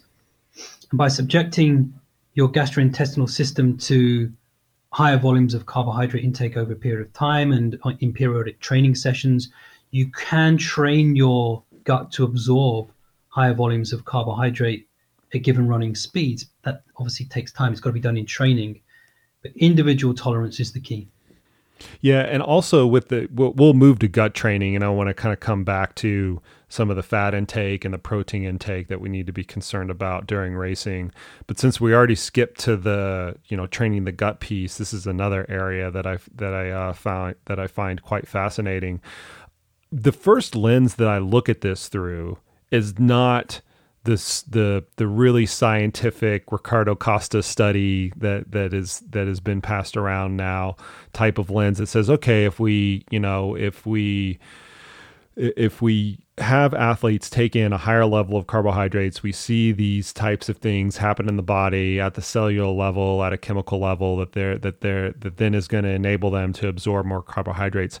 I look at it from what is the athlete going to ask of themselves during a race?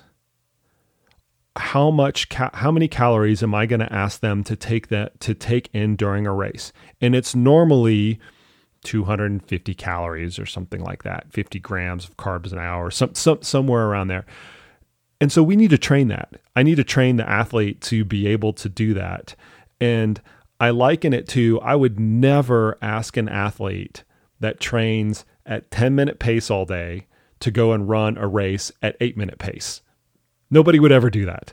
But yet, from a gut tolerance standpoint and from a fueling standpoint, athletes do that constantly. They go out on training runs and they fuel at 150 calories an hour or even 100 calories an hour because they can get away with it, right? Because 4-hour training run, 3-hour training run, things like that, you can get away with that for that training run. But then in the race, they're asking their body to process 250 calories, 300 calories an hour and things like that.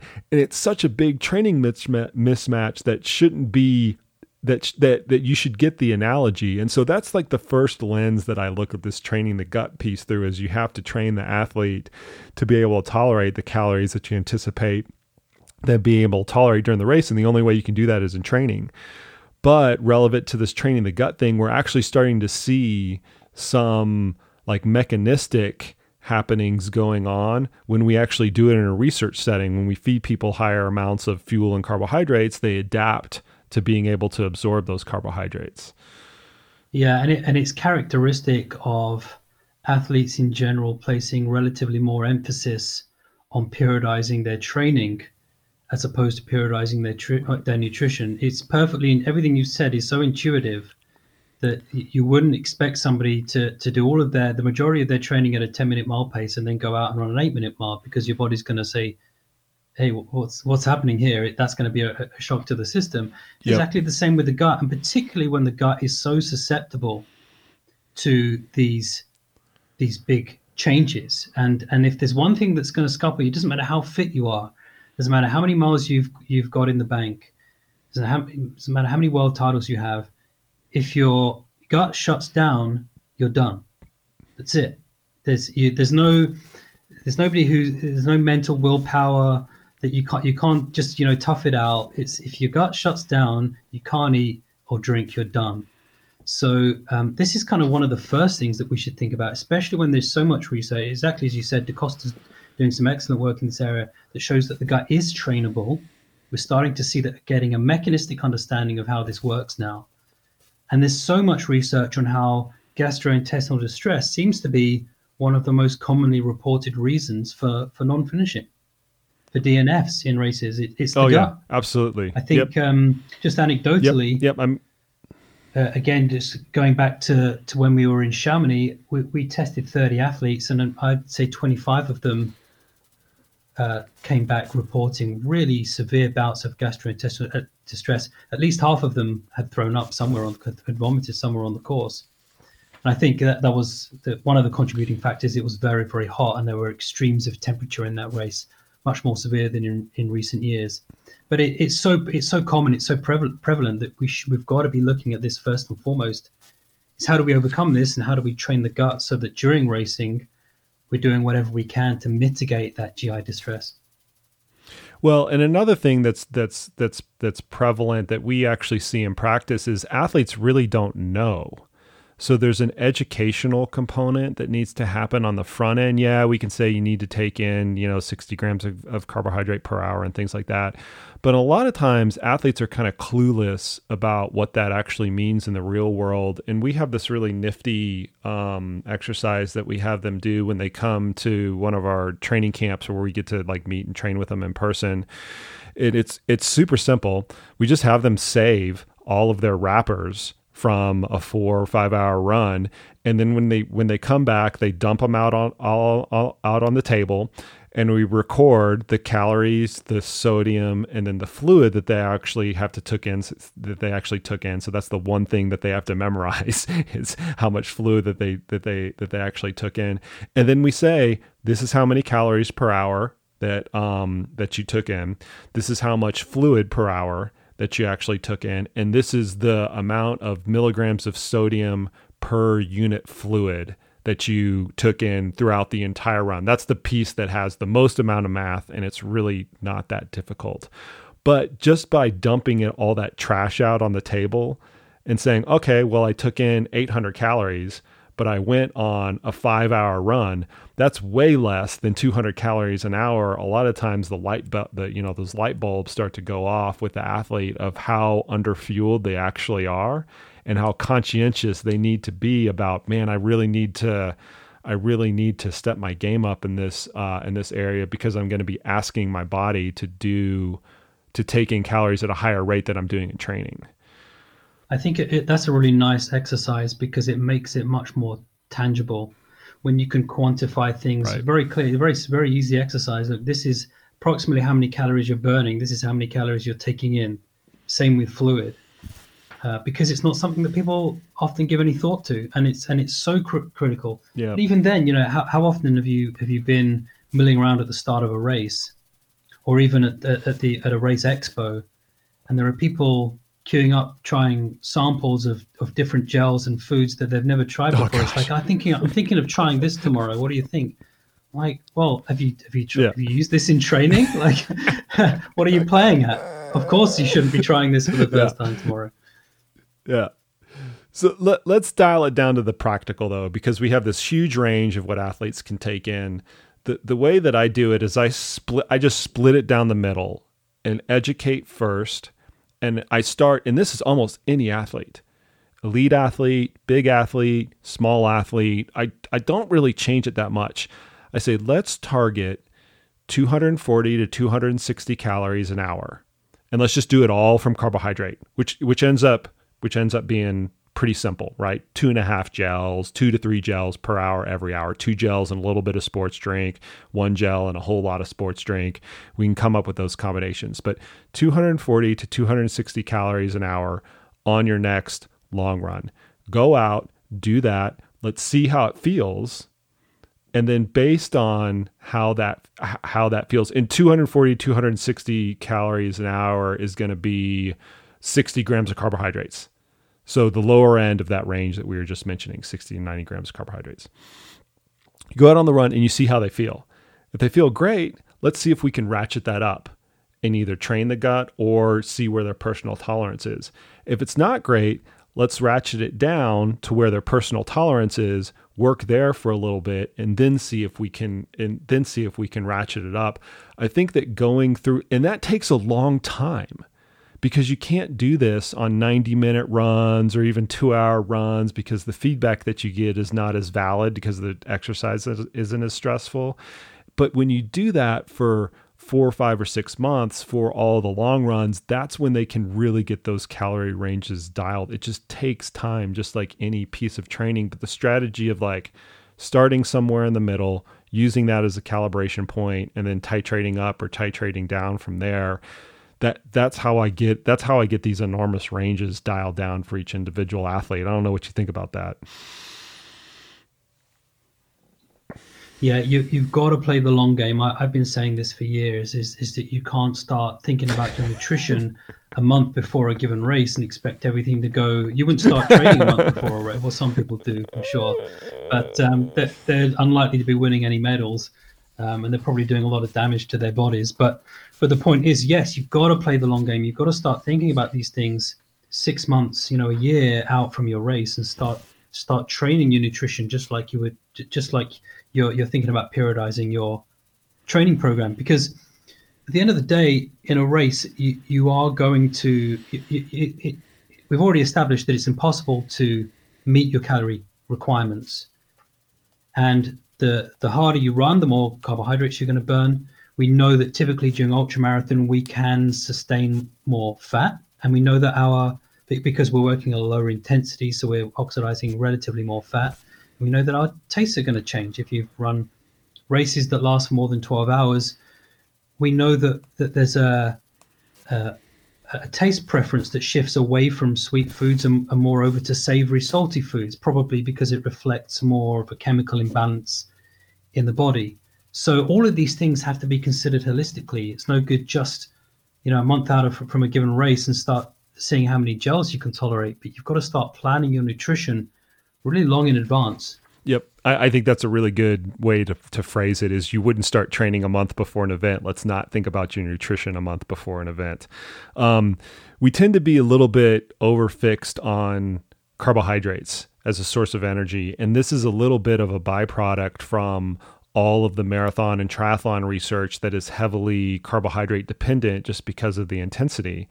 But that might not necessarily translate to an ultramarathon setting. And we do know that there is a role for some fat and some protein intake during an ultra. So let's divide up those two macros next for recommendations for an ultra. What do we know about fat intake during an ultra, and what should athletes be doing from that perspective? Yeah, and as I've already mentioned, because ultramarathons tend to be run at a slower velocity than the same person would run a marathon, then the gut has a greater propensity for absorbing nutrients. If you're working at a very high intensity, anything above, say, 65% VO2 max, we know that the rate of gastric emptying is going to be reduced. It's going to be compromised, because the blood flow is redirected to the exercising limbs. So your ability to break down and absorb nutrients through the gut is compromised. During ultramarathon, it's a little bit different because you're working at relatively lower intensities. So you can tolerate foods that have more calories and that have high concentrations of fat, or higher quantities of fat, I should say. And the types of food that you can get away with eating in an ultramarathon is going to be very different to what you can get away with in a typical marathon when you're running at much higher speeds.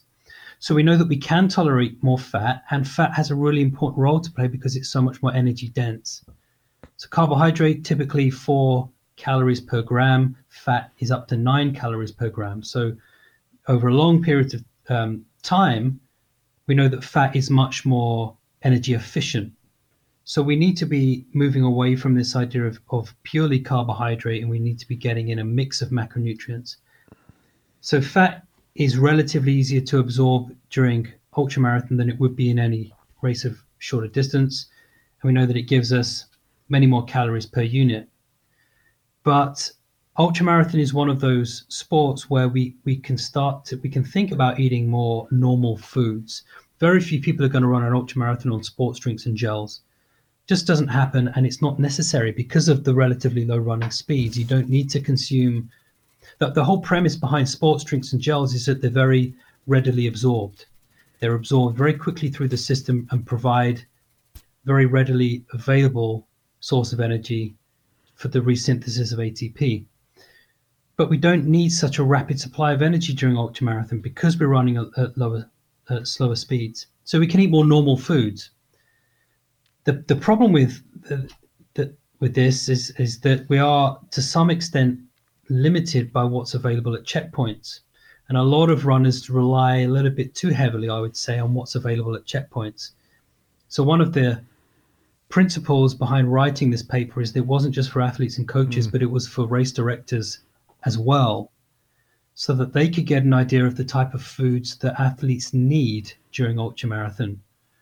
So that, I've run so many races where the food available at checkpoints was just dire. I did a 100-miler a couple of years ago. I won't mention the name of the race, but every single checkpoint, throughout this 100-mile race, and we're talking about every 10 miles or so, had the same food, identical same food. There was no real substantial kind of meal-based foods there. It was all very much just snack products, and there was very little to no protein.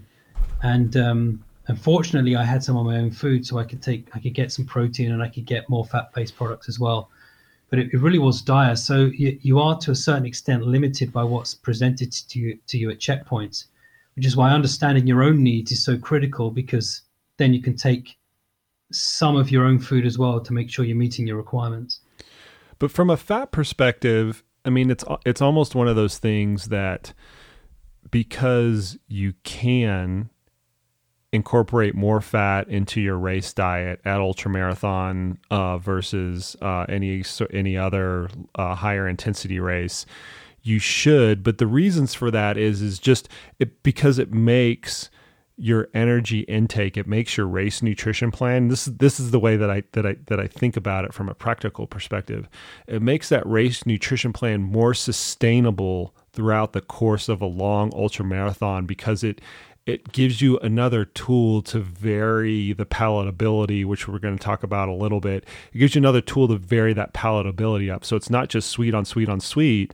You have the opportunity to take in some foods that have a higher fat content, which might be more savory or more salty.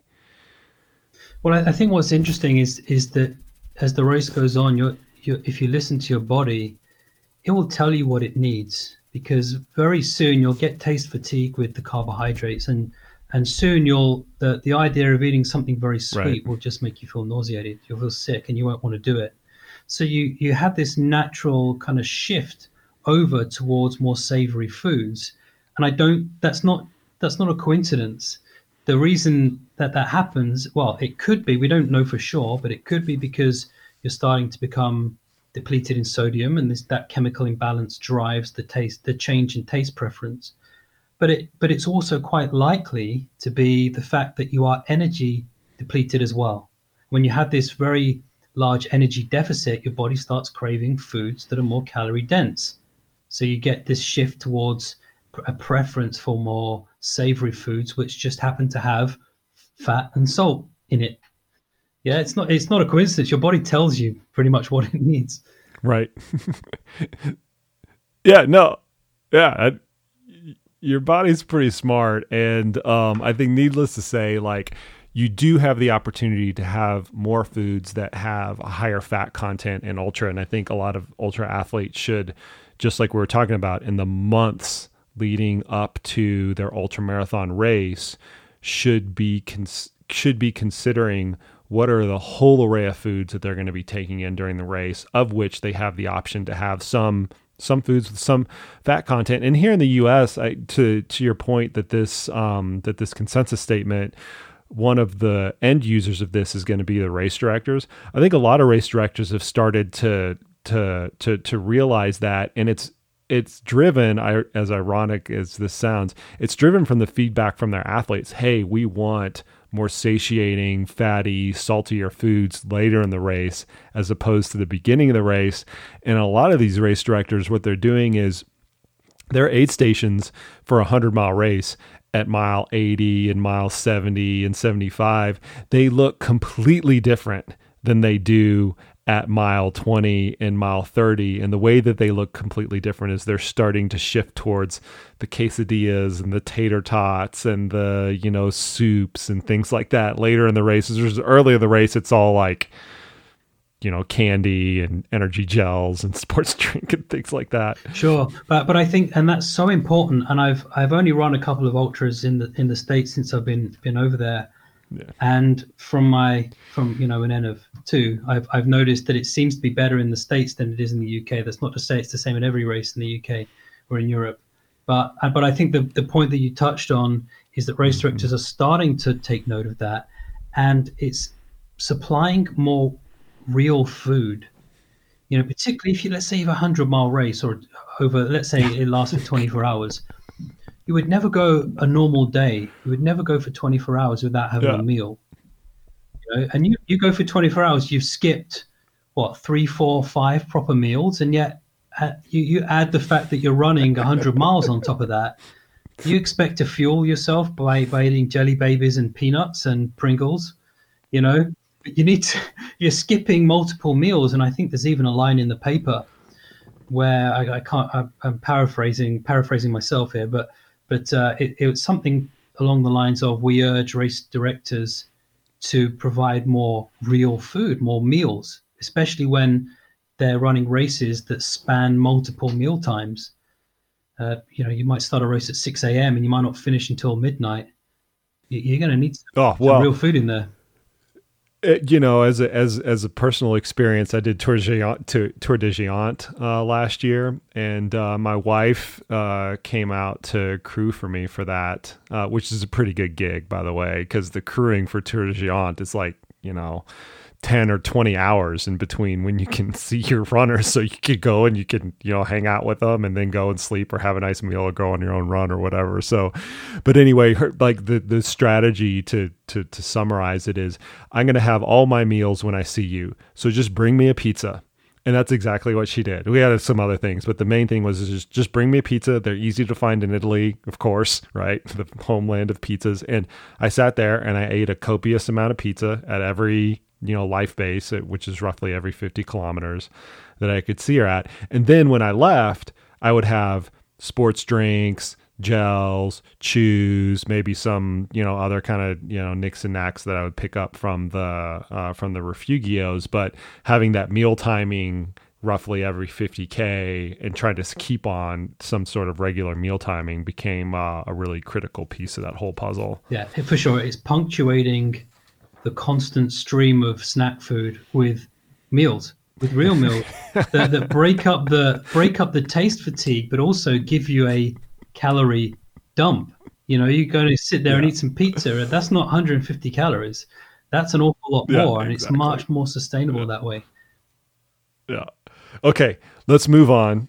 Protein. We alluded to this several minutes ago.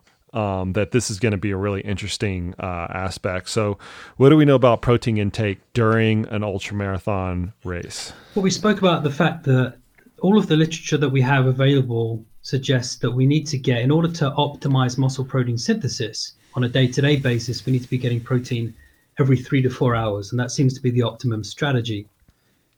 So why, when we're competing in an ultramarathon that might last 12 hours, 24, 48 hours, however long, why would anyone voluntarily choose to omit protein from their diet? And it's something that a lot of athletes do. They think about carbohydrates and fats because that's considered to be important for energy metabolism. but you wouldn't go a whole day without consuming any protein. So it's even more critical when you're running an ultra, because you're putting your body through such a substantial degree of muscle strain, muscle stress. So we've got to find a way to get more protein into the race diet. And again, it can be difficult sometimes, because you are a little bit, you have to depend on the extent to which you're provided with protein at checkpoints, unless you take your own food. So some race directors are catching on now, but if they're not, you've got to be prepared. So you've got to take your own sources of protein. So how do we do that in practice? Well, you can take protein bars, take energy bars that have protein in them. And there are lots of these available that have at least 20 grams of protein. So one of those will last you, for 3-4 hours. Think about the same strategy, trying to get protein every 3 to 4 hours or so. You can think about supplementing. We kind of touched upon BCAAs. There are a couple of reasons why taking amino acids or one of the essential amino acids or the BCAAs, because not only does it provide you with a valid source of protein, but it can potentially help to offset this central fatigue, which has been researched a little. It's not absolutely decisive, but there's some very interesting research on central fatigue in very, very long duration exercise. And central fatigue is basically an accumulation of tryptophan and serotonin in the brain. And when you get an accumulation of serotonin, it generates feelings of lethargy and tiredness. Now, these are not sensations that you really want to experience when you're trying to run an ultramarathon.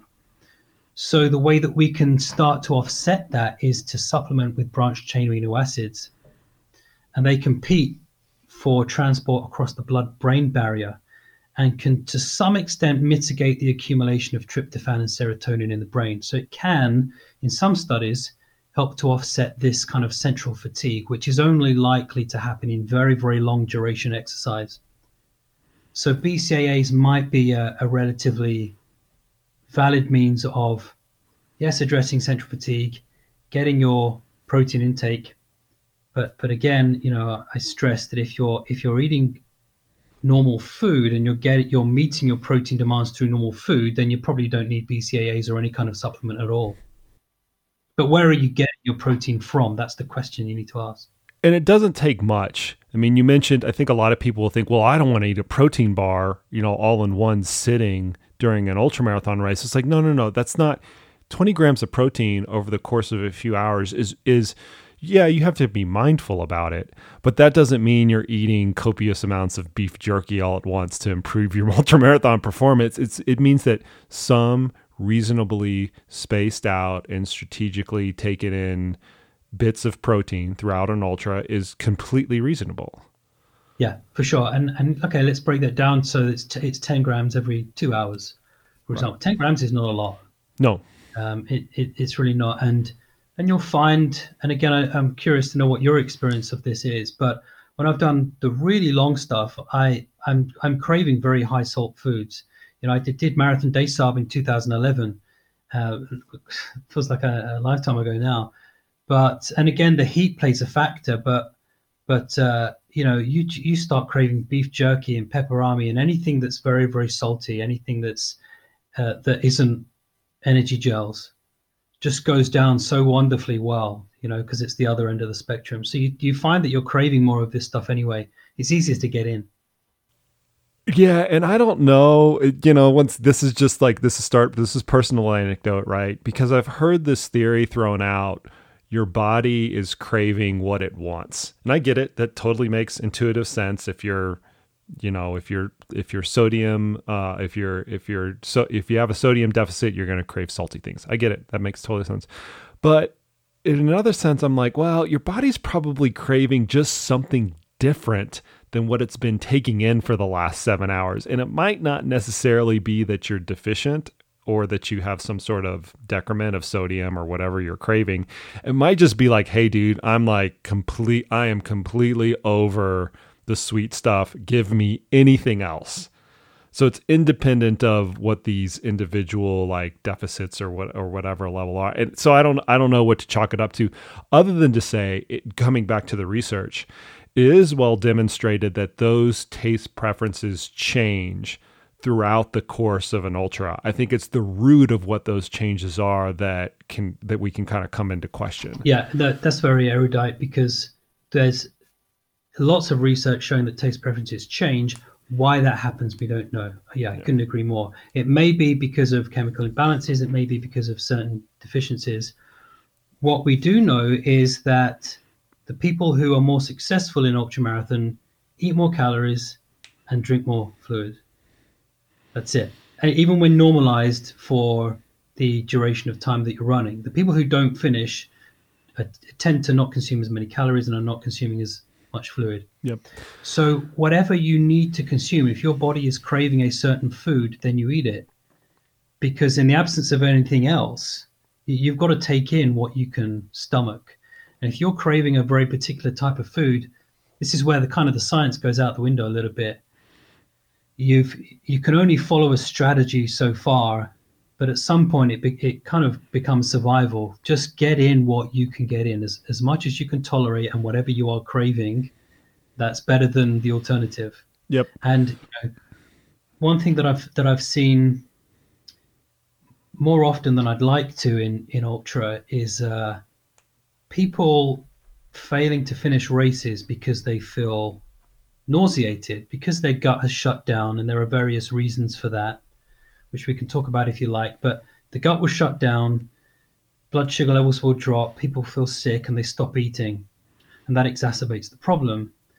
And one of the strategies that it's not evidence-based, and this is where kind of again the science goes out the window, and I don't want to be making recommendations that are not evidence-based, but sometimes to break that downward cycle, that downward spiral of increasing feelings of sickness and calorie deficits, is to actually force feed yourself. Now, again, this is purely anecdotal, but I found that when I start feeling sick in an ultra, if I take a break and actually take a respite from running and give myself maybe 10 minutes, 15 minutes to actually force some food down, if I can get a substantial bolus of calories, I feel way better. Yeah. There's no literature on that, and there's no ethical way to study it either. But I think often the cause of feelings of sickness and the cause of GI distress is chronic calorie deficit. So you've got to find a way to break that. So I'm keen to get your thoughts. Yeah, there could be something to that. And I don't know. I mean, I shrug my shoulders at it, meaning I've had both experiences. I've had both myself and with athletes. I've had them be able to alleviate nausea both by, let's just shut the calories off for the next hour and let you reset. And let's, just as you mentioned, let's sit down and force feed sometimes. I've had both of those work and both of those go south. And it's like I just kind of come back to the guessing game and kind of knowing the athlete, and also being able to track, are you really in a caloric deficit in order to force feed? I think that's part of the equation that gets left out as well. I really boil this thing down to the first thing that we talked about, that you actually need to train your strategy. Right, you need to train. If you expect to be able to take in 250 calories an hour during the race, you actually need to train that for months on end. Part of the months on end piece, what that also enables you to do is to add different foodstuffs into the arsenal. Because all too often athletes, they take the easy way. They're like, okay, I'm going to go out, I'm going to grab 2 gels that are in the closet, right? And they don't take the time to think, well, that's not all I'm going to eat during an ultra. I'm going to eat it, possibly a quesadilla, or have some soup, or have some sort of real food. And they forget to train that part of their nutrition plan, the real food part of their nutrition plan, during training. And one of the strategies that I try to arm my athletes with when they're working out these nutrition programs is to give them as many arrows in the quiver as possible that they can draw from during race day. So when they do get sick of the strawberry gel that they're taking into, they know and they have a lot of confidence in something else that they can take in that will provide them calories. Because a lot of this, and I talked to Patrick Wilson, who wrote a really great book called The Athlete's Gut that just came out. I talked to him about this. A lot of the GI distress that we experience during ultra runs, yes, it has to do with like food intolerance, but there's also some psychology that goes behind it as well. And if you're constantly thinking, oh, I don't know what I'm going to eat, my stomach's starting to turn south, like that becomes a negative reinforcement loop that keeps rolling down this hill that's hard to push it back up, where you're fighting both physiology and psychology. And I would extend that by saying that's where experience comes in, not just experience in training, but experience running races. Because you know what to expect, you know what it feels like, you know what's worked in the past, you know what hasn't worked. So it is a little bit of trial and error, especially in a sport that there's a lot we don't know about the science and the mechanisms of how the body responds. We're working on it, but there's an awful lot we don't know. So in this sport, perhaps more than most, where your gut can respond so unpredictably in some circumstances, it is a little bit trial and error, and having that experience gives you some confidence to go out there and just kind of, see what happens and know that you can respond to it. Well, and to that point, we give these ranges, and let's just use 150 calories an hour to 400 calories an hour, right? Is that the range that was cited in the paper? I flipped over that page. 150 calories an hour to 400 calories an hour. There are a lot of circumstances where I'm going to have an athlete that can't even do 150 calories an hour. Let's just say it's 120. I would rather have them do 120 and be completely confident in that plan. They've done it in training. They know it's rock solid. They know they can do it for hours and hours and hours. They know the different types of foodstuffs that they can take in. I would rather violate some of the scientific consensus statement, right? Position paper that you wrote. I would rather violate that to a certain extent for the added benefit of confidence, as opposed to trying to force feed somebody into the range that they're not necessarily going to be able to tolerate. Yeah, I'd support that. These are broad estimates based on what we know, but to emphasize again, there's an awful lot we don't know. I think if somebody can only tolerate, I know that was an example. I don't know if you actually have an athlete like that. That's a very low intake. But if that I do, yeah, I mean, and that's fair enough. I would argue that perhaps that's something that's psychological. Perhaps it's something that can be trained. I don't know if they're able to run for very long, sustained periods of time. But hey, no, look, I agree. You can't force somebody to do something they're not comfortable doing. Yeah, because I've been in the position where I've had very good athletes that can win very high caliber races off of 200 calories an hour. And you would look at that and go, okay, we can get you even better if for whatever reason we bumped you up to 250. And we've tried to do that and failed, and then gone back to 200 calories an hour. But the key in the whole equation is recognizing the opportunity early enough out, testing it in training, and then deciding if it's a positive or a negative. Where people go awry, we keep coming back to this time proposition of training, is when they're trying to do it all in the last month of the race, because then you're just guessing, because you don't know what direction the arrow is going to go at that point. It could go up, it could go down, it could go sideways.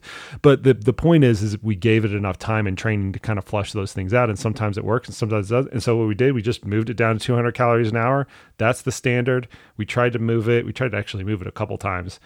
And hey, athletes winning races. Let's just leave it at that. We still need to train it, still need to practice it, but we're not going to try to move out of that individual tolerance, because we've already proven over multiple rounds that it's not compatible. It's super interesting. Okay, let's pivot really quick before we end up with a 6-hour podcast. We spent a lot of time talking about calories. Absolutely, 100%. An important thing, but I think something that's more important than calories in an ultramarathon context is actually hydration. In fact, in a lot of cases, or in a lot of ways, you can make the argument that you can have the perfect requisite amount of calories coming in, but if your hydration strategy goes awry, those calories are not nearly as meaningful or meaningful at all. And hydration has always been, it hasn't been contentious, but as a practitioner, I have been very frustrated with some of the standard recommendations that have come out over the course of my coaching career. And I'm going to stylize this really quickly through the lens of what the American College of Sports Medicine has recommended for athletes just in the last 20 years that I've been coaching. They have moved from a hydration recommendation of drink as much as tolerable. That was when I first started coaching. That was their recommendation 18 years ago or something like that. Drink as much as tolerable, to drink to thirst, to now drink to thirst with these 5 caveats. And I bang my head against the wall a little bit because I'm like, it's water. It's not water, but I'm going to simplify it a little bit. It's water, people. Like, it's one of these fundamental elements that if we've changed it so radically over the course of not really that long of a period of time, what is it going to be 5 years from now? So it's starting to merge in ultras in the exact same way. It wasn't that long ago that high-profile races like the Western States 100, they used to use body weight as a medical check to determine if athletes could continue. So you'd come into an aid station, and if you were more than 8% below what you were when you weighed in the day before the race start, they would either not let you continue, or they would just pull you they would either hold you at the aid station, or they would not let you continue. It'd be kind of a forced DNF. Now, they since reversed that policy, and it actually turns out it's the opposite. Like, we should be encouraging some amount of weight loss in an ultra marathon. But just to see that transpire in ultras, I use that as a story to really demonstrate how something relatively simple like hydration can actually be really rather confounding in the real world. So let's start with the highest level possible. In an ultramarathon race, should athletes be gaining, trying to maintain, or lose weight based on their hydration status? Like, that big gross level, do we know enough about what to say about that? The reality is that athletes are going to become dehydrated in the same way that athletes are going to fail in completely offsetting their calorie expenditure. You're not going to be able to it's very unlikely that you're going to be able to consume enough fluid to completely offset dehydration. But the key, of course, is to mitigate it as much as possible. The research that's available, number one, shows that the athletes that are more successful and that have more successful race finishes tend to drink more, and the more successful athletes follow hydration strategies. And I think that's the key. There are a lot of people who suggest that drink to thirst is a viable strategy, and most likely in shorter duration exercise or exercise that's performed in thermoneutral environments, drink to thirst is viable. We can't say that it definitely doesn't work in ultra, but I don't think it's safe to start advocating drink to thirst in races that might last for 24 hours. Because again, just to reinforce this, the most successful athletes and the athletes who have more successful finishes in races tend to follow a hydration strategy. So whether that's drinking a certain number of mils or ounces relative to body weight, or following strict guidelines, for example, in the paper we suggest drinking between 150 to 250 milliliters every 20 minutes. It does come down to a certain extent to tolerability. But drinking to thirst, I'm not a big fan of, especially because a lot of athletes take in their electrolytes in their fluid. So if you're drinking to thirst, there's a good chance that you're going to become deficient in one or more electrolytes, particularly sodium. And what you're advocating for in the paper, and you can clarify this because I'm sure there's a little bit of nuance to it, is drinking to an individualized schedule, meaning throughout the process of training, figuring out what that schedule is going to be, not making up the schedule, I guess is what I'm getting at, right? Because you could make it up and totally be wrong. Yeah. But figuring out what your hydration needs are in fact going to be on race day, and drinking to that. Now, one of the things that I don't want to get kind of lost in translation here is the most successful athletes drink the most. That doesn't necessarily mean that we need to be drinking as much as possible, because as we've seen from the earlier ACSM flip-flop that I just pointed out, that can cause just as many problems, in fact more problems than are worth. And in fact, that's from a medical standpoint, which is different than a performance standpoint, but from a medical standpoint, one of the things that all the medical directors are fearful of now are having overhydrated, hyponatremic cases coming in after an ultramarathon, which can be fatal. We've seen that in triathlon, and to my knowledge, I don't think we've seen that in ultra yet. Although I could be mistaken. There might be cases out there that have not been reported. But in triathlon, it certainly has happened. That's different than what you're advocating. You're not advocating drink as much as possible. Let's figure out what a schedule actually looks like and go from there. Yeah, I'm glad you highlighted that, because yes, you want to be drinking enough to mitigate as much as possible dehydration. What you must not do is take all too literally the advice of drink plenty of water. You know, we see this advice banded around, particularly at marathons. Make sure you drink plenty of water, and if it's hot, drink more. And then there's, somebody will go off and drink 10 liters and end up in hospital. No, so the point is you want to, in advance, you want to figure out approximately what your individual sweat rate is.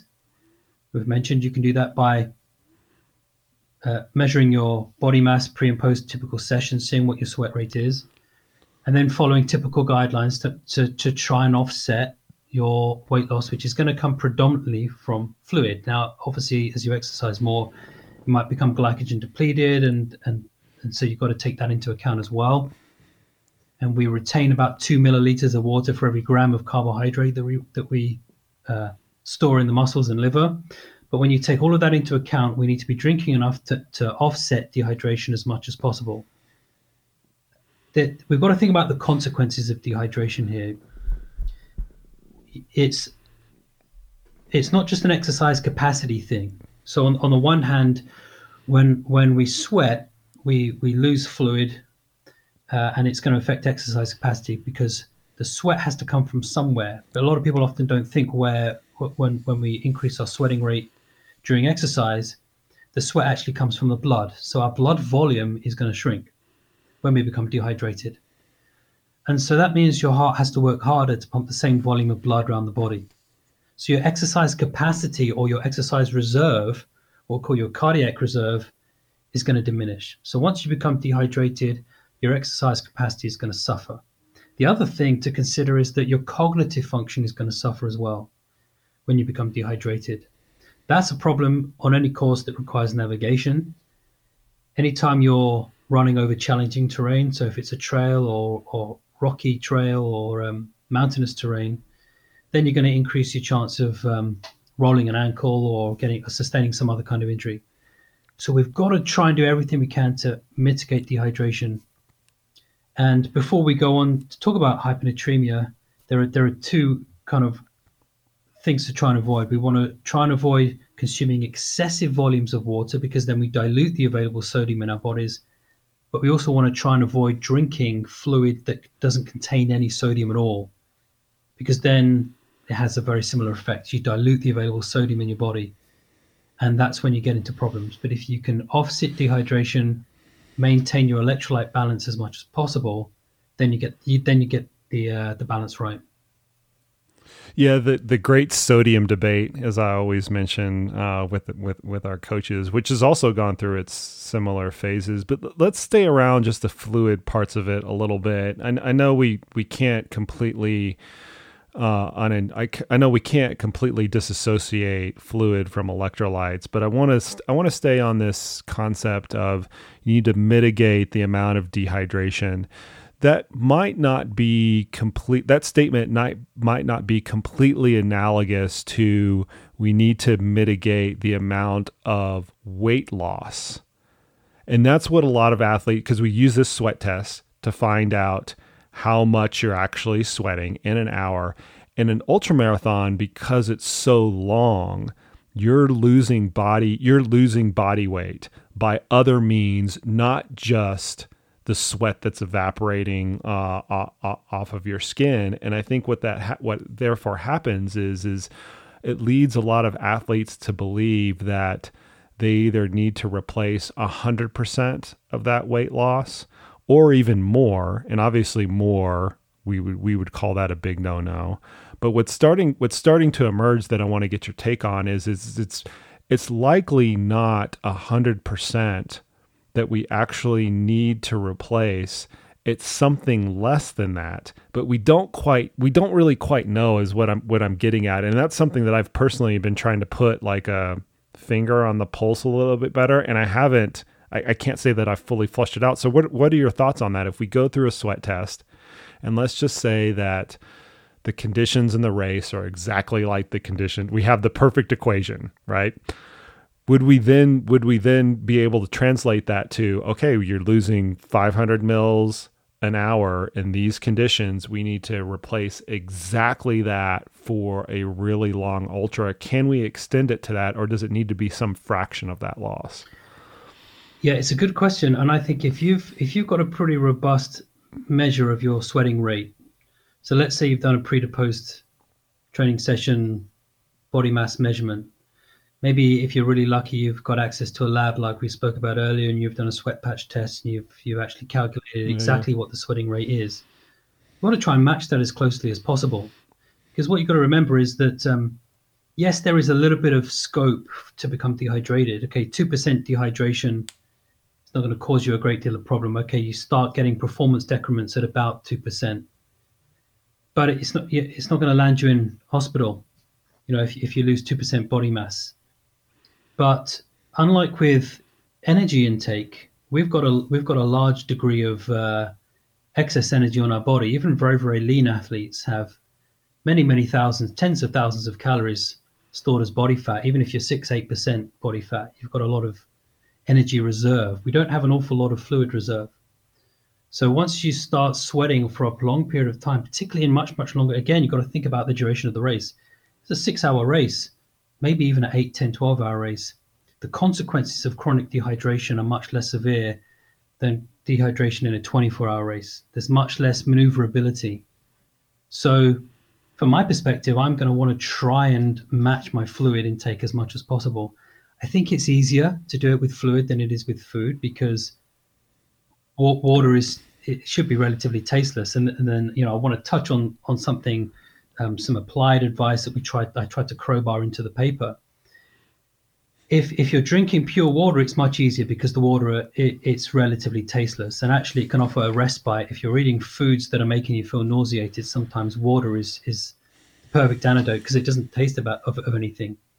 Sometimes you can get into problem if you're treating your water with flavorings to make it taste better, or you're adding electrolytes to it, because it makes the water taste different, makes it relatively less palatable over a very long period of time. One of the things that I experienced when I did Sahara, and again, this is slightly different because the ambient temperatures are so high, but I was adding electrolytes to my water in effervescent tabs. You can plop the tab in your water and it fizzes up. Mm-hmm. And okay, that's fine for a couple of hours, but it gives the water this slightly kind of metallic-y, salty taste, because that you're literally adding salt to your water. In very hot conditions, the temperature of your water increases. So over the course of the day, and you're running for anywhere between 6 and 12 hours on any given stage, you're trying to force this salty tasting warm water down, and it makes you feel sick. Inevitably, you drink less of it. So not only is your hydration going to suffer, but your electrolyte intake is going to suffer as well. And it's even more crucial in those kinds of conditions.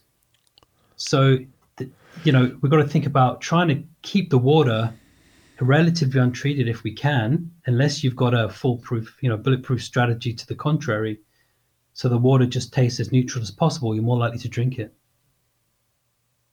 So what you would be advocating for is getting your electrolytes from a different source as opposed to the fluid, and not trying to combine them, which is not what we see in sports drinks, right? Sports drinks are trying to deliver fuel, electrolytes, and fluid all at the same time. Fuel in the form of carbohydrates, electrolytes primarily in the form of sodium, and fluid is obviously water is the delivery mechanism for that.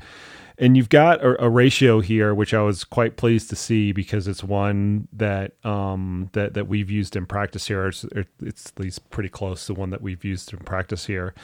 That you need to be consuming 500 to 700 milligrams of sodium per liter of fluid that you're actually consuming. And the way that I'm interpreting that is sodium from all sources, not just sodium from the fluid sources. It's sodium from the gels that you're taking in and the effervescent tablets that you're putting into your water, or the quesadilla that you ate or something like that.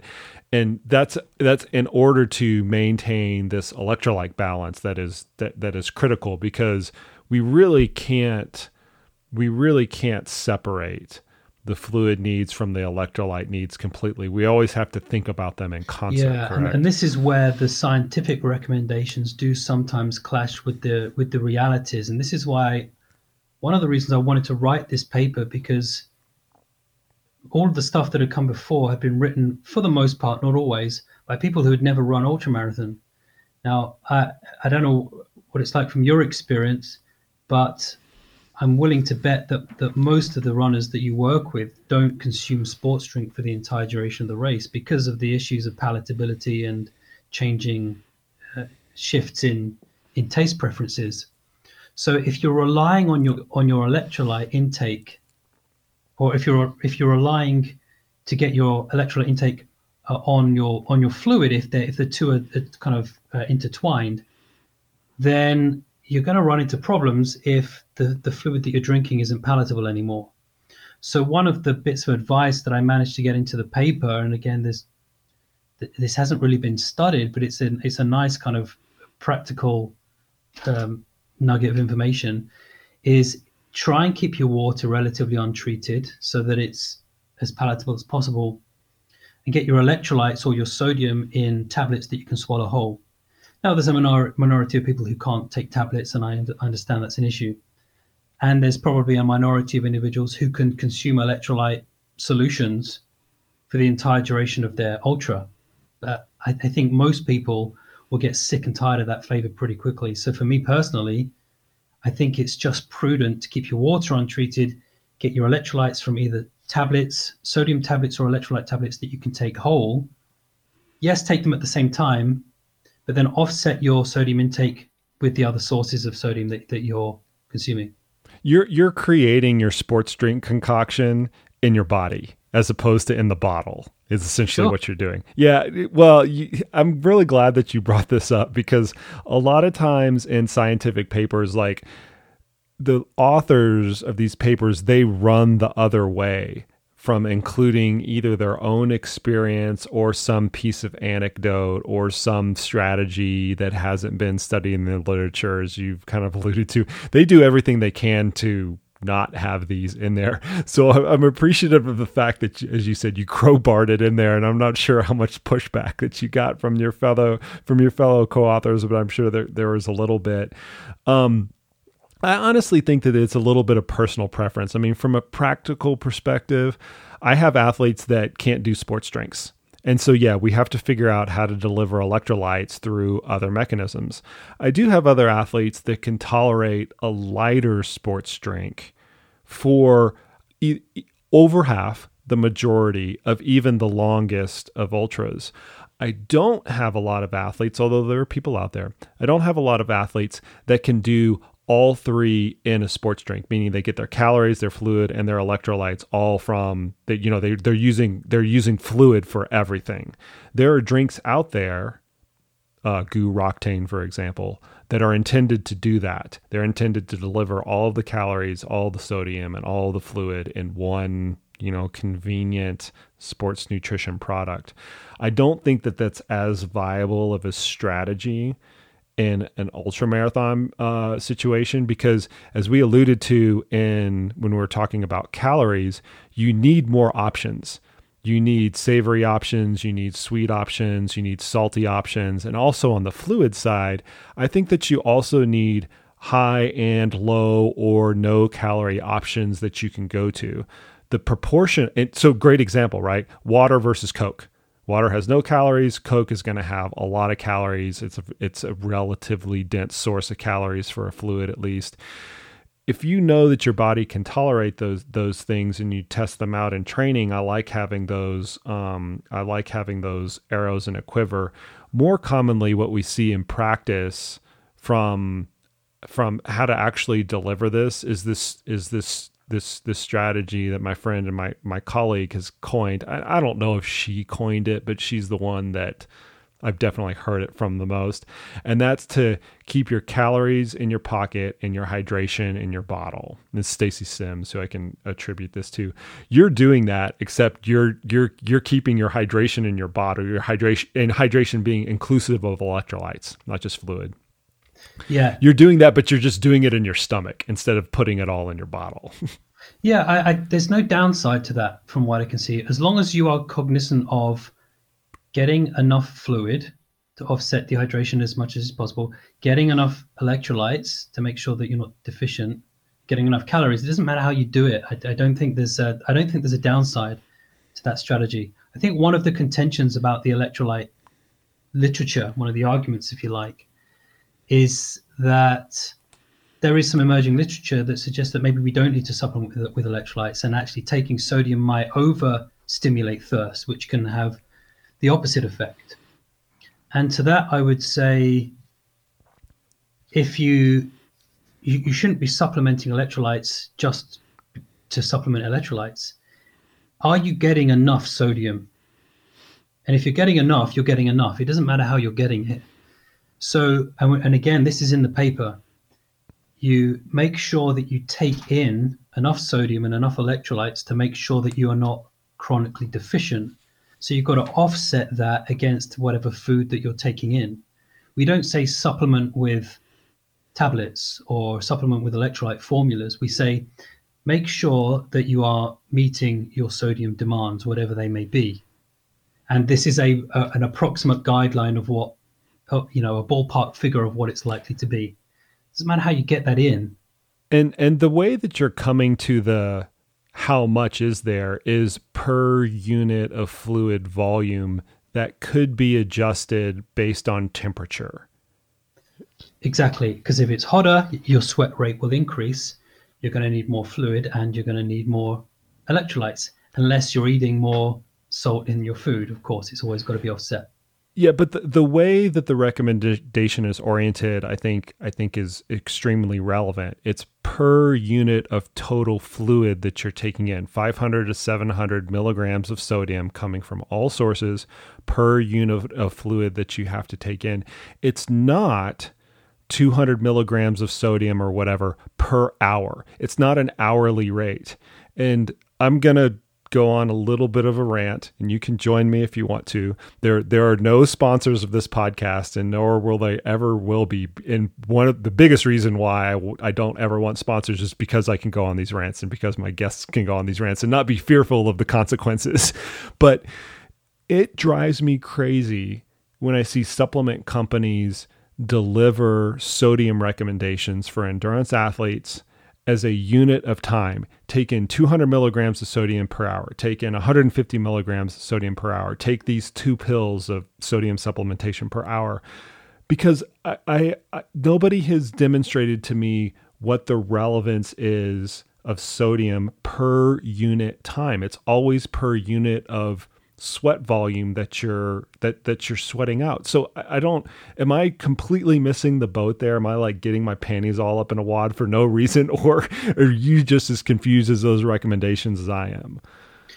No, you're absolutely right. A lot of the time it is take X amount per hour. So sometimes, depending on the product that you buy, it will tell you to, dissolve 1 tablet in 500 ml of water, for example, and then consume hourly. But even again, it's not recommended based on the specific scenario. It's got to be scenario specific, right? It's got to depend on your sweat rate.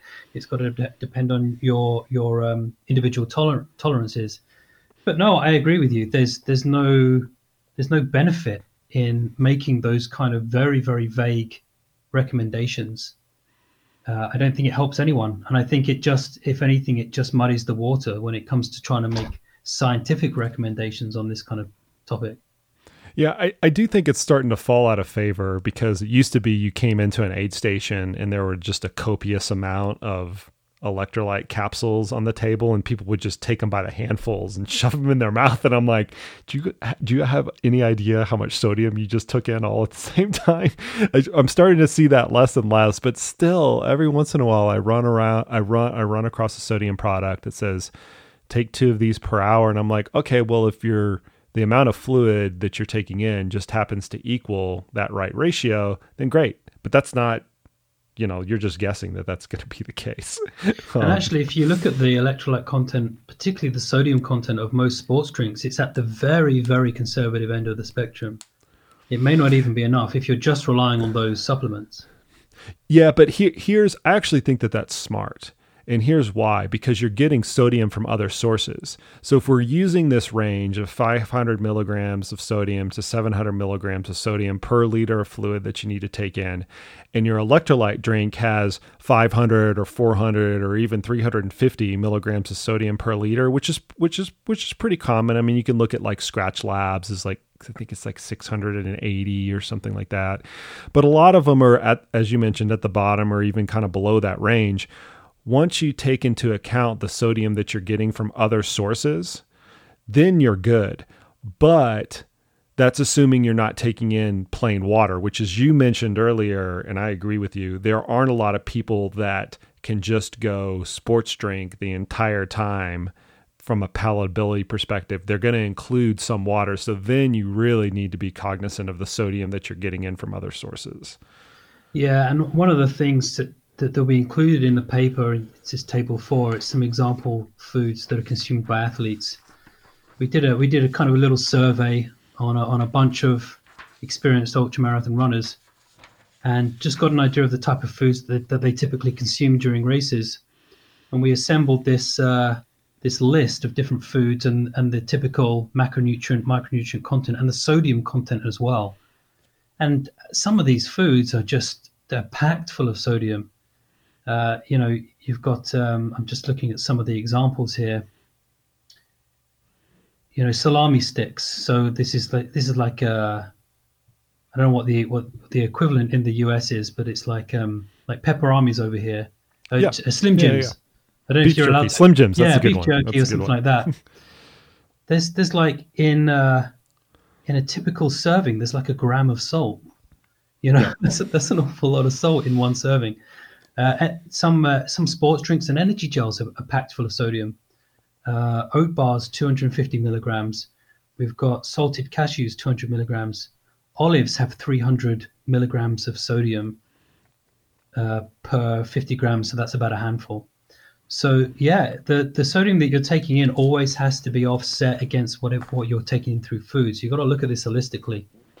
For sure. Yeah, and that's why I go back to that inventory exercise, because it teaches them how much fluid, how many calories, how much sodium, and then relevant to this conversation, how much the ratio of that sodium per unit of fluid that they're taking in. They just need to be educated about all of that and making sure that they're getting within these right ratios. I think the take-home message here is, as you mentioned, you can accomplish from a hydration and a sodium perspective, you can accomplish these magic ratios through a few different ways. You can consume all water and then get sodium through your food and your sports nutrition products. You can have a sports nutrition. You can have a sports electrolyte beverage that includes a lot of sodium. The means to those ends can be slightly different, but you have to be educated on how you're actually getting to that end. Yeah, agreed. I have nothing more to add to that. Okay, good. We can end the great sodium debate there, but I'm sure it will continue to rage on. 3 years from now, you're going to come back on this podcast and we'll be drinking to thirst again. we will see. There's another thing. I could go off on an hour, drink to thirst and ultra. Here's what I'll just say. Anybody who ever gives that recommendation, drink to thirst and ultramarathon, should go out and do Badwater and see if that is relevant. Because if you run 135 miles across Death Valley in the searing heat with very little humidity, your capability of sensing thirst is completely messed up after that endeavor. And if you're relying on thirst, then good freaking luck. I would say, hey, I couldn't agree more. I would say after 12 hours of running in a thermoneutral environment, right, your decision-making abilities are gone. You could get after 24, 48 hours, you don't even know what day it is, I think to allow such important decisions to kind of rest on chance. Yeah, okay, I agree with you. Okay, let's move on. There's this really fascinating area of alleviating GI distress. We mentioned earlier that this is a huge issue in ultras. It's the number one thing that ultramarathoners cite as impacting their performance. It's the biggest reason people drop out is GI distress.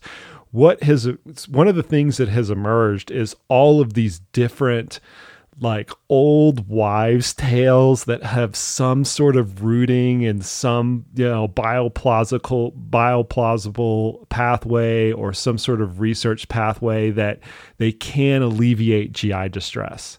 And they're everywhere. It's ginger, it's Tums, it's take this, super salty thing, eat chicken soup, take in some chicken soup. You have I'm going to take a big bolus of calories to get rid of GI distress. You have a section in here that very briefly addresses some of the ways that, or some of the strategies that you can use to minimize GI distress. What can you tell us about that? All of these different strategies. Is there any commonality that we can pull out of that for if an athlete does get a sour stomach? What could the remedy out from that be? Yeah. Well, I would say that if you're running a race of sufficient distance, particularly if the environmental temperatures are high, it's a matter of when, not if, in most cases. So when you start to experience GI distress, your strategy will depend on what the underlying cause of the GI distress is. Now, if you're chronically calorie deficient and your blood sugar levels start to drop, which they may do, then, and you might get into a state of hypoglycemia, which is a blood glucose concentration of less than 3.5 millimoles per liter. It used to be 2.5. I might have got that the wrong way around, but it's low anyway. Then that can make you feel sick. That can cause this feeling of this nauseated feeling. In which case, best strategy is to force some calories down. And in most cases, that will help to raise your blood sugar level and alleviate the GI distress. Problem is that if there's a different mechanism that's underpinning your GI distress, which it's likely to be, then forcing calories down isn't necessarily the best way to go. So there's a couple of things at play here.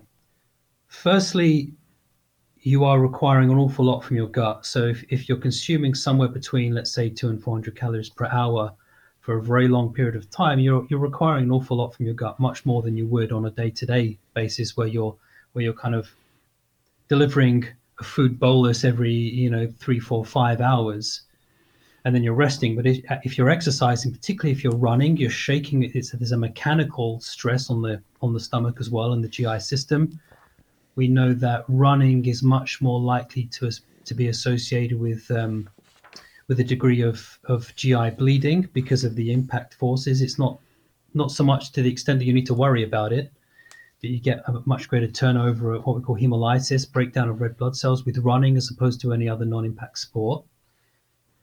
And with very prolonged exercise, and particularly exercise in hot and humid conditions, we get a redirection of blood flow, this redirection of cardiac output to the exercising muscles. And when that happens, the blood flow to the gut is restricted, this relative gut hypoperfusion. And when that happens, it means the gut's going to empty far more slowly. So anything that you eat is fine in the early stage of the race, but later on, anything that you eat, it's going to sit and stew in the stomach, and it's not going to empty as quickly. So you can keep eating your 200 to 400 calories per hour.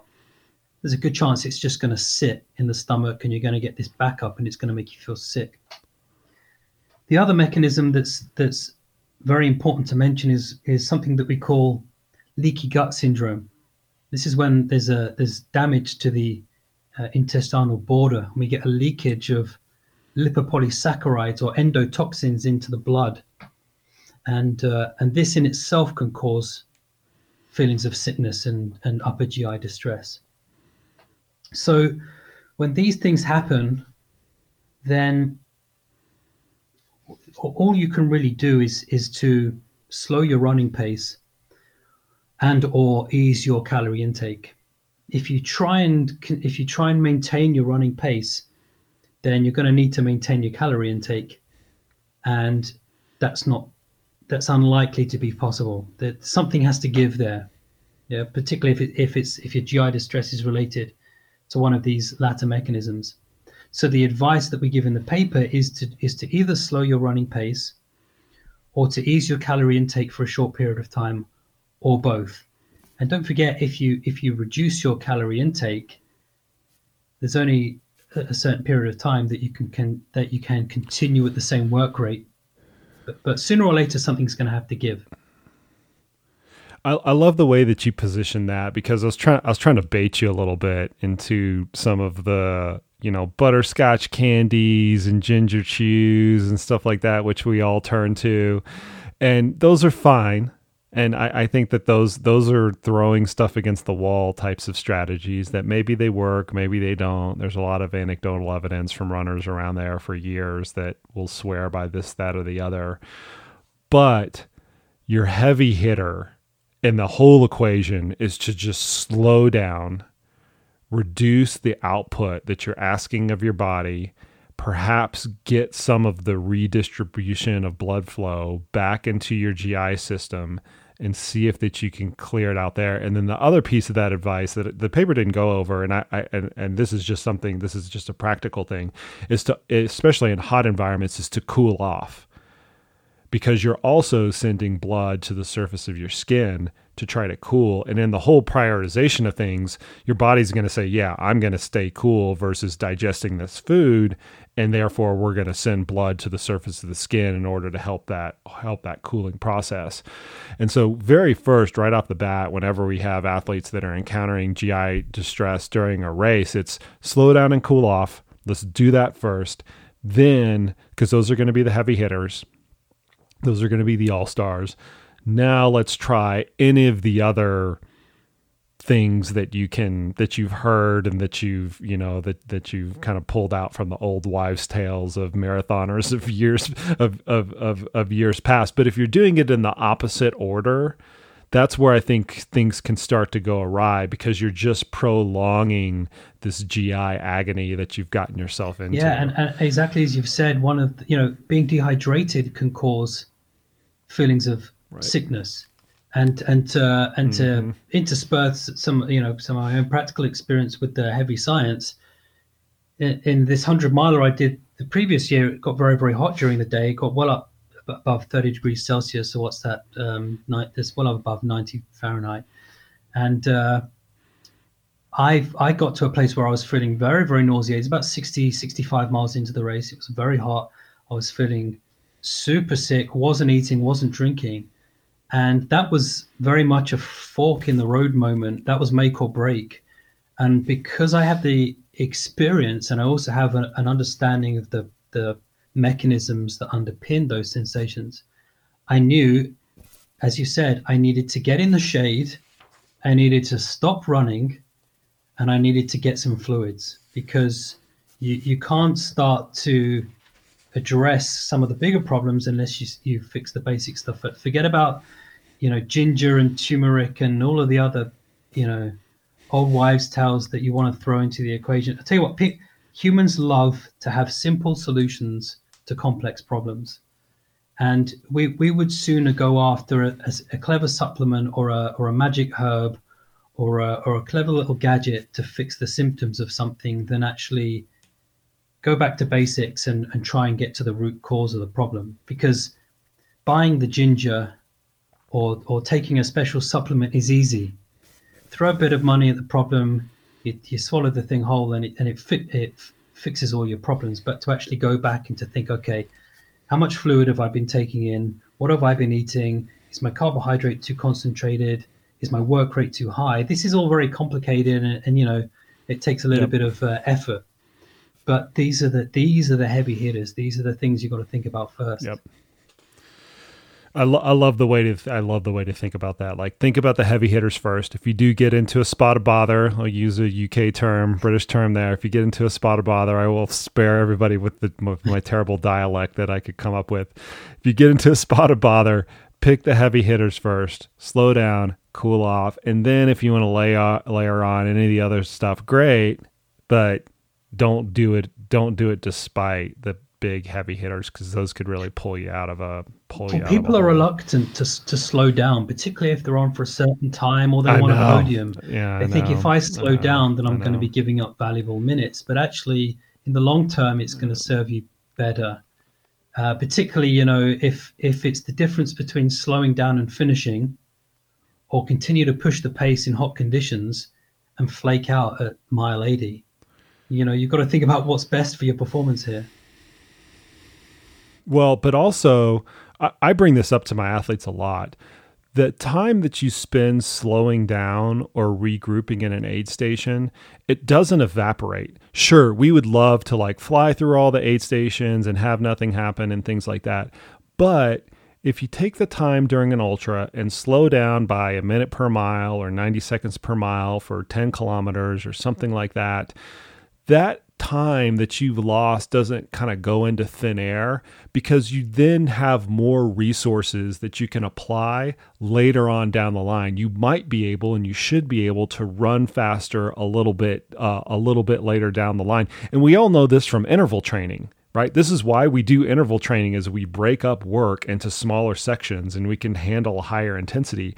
It's the same thing when we're troubleshooting things out on the trails, as we get caught up in the, oh my gosh, I can't spend the next 30 seconds or 2 minutes or 5 minutes bringing my intensity down because I've then lost that equal amount of time. It's a 1-for-1 loss. The reality is you get, not all of it, but you get some of it back on the back end of that, because you've just gone easier and you've been able to regroup. Yeah, and it's not to say that there aren't nutritional causes of GI distress.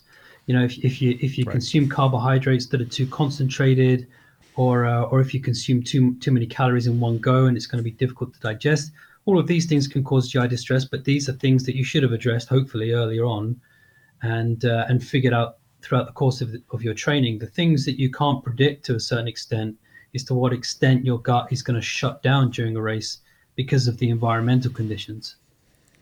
Yep. Okay, let's move on. So the very last part of the paper, and you're going to hate me for this because I know you probably spent a whole lot of time on it. I'm going to ask you to summarize it as quickly as possible. We're running on a 3-hour podcast at this point, which is fine. It's awesome stuff. But the last is not unusual to me. So yeah, no, it's great. I mean, we the listeners won't know this, but we'll explain it now. We've spent a lot of emails back and forth trying to get this thing just off the ground with the COVID-19 pandemic. We were supposed to meet in person, and then that kind of fell through. And then, you can't even come back to the United States. So we've settled on, we're going to do this remotely. So maybe I'm just taking advantage of the opportunity now and keeping you for as long as possible.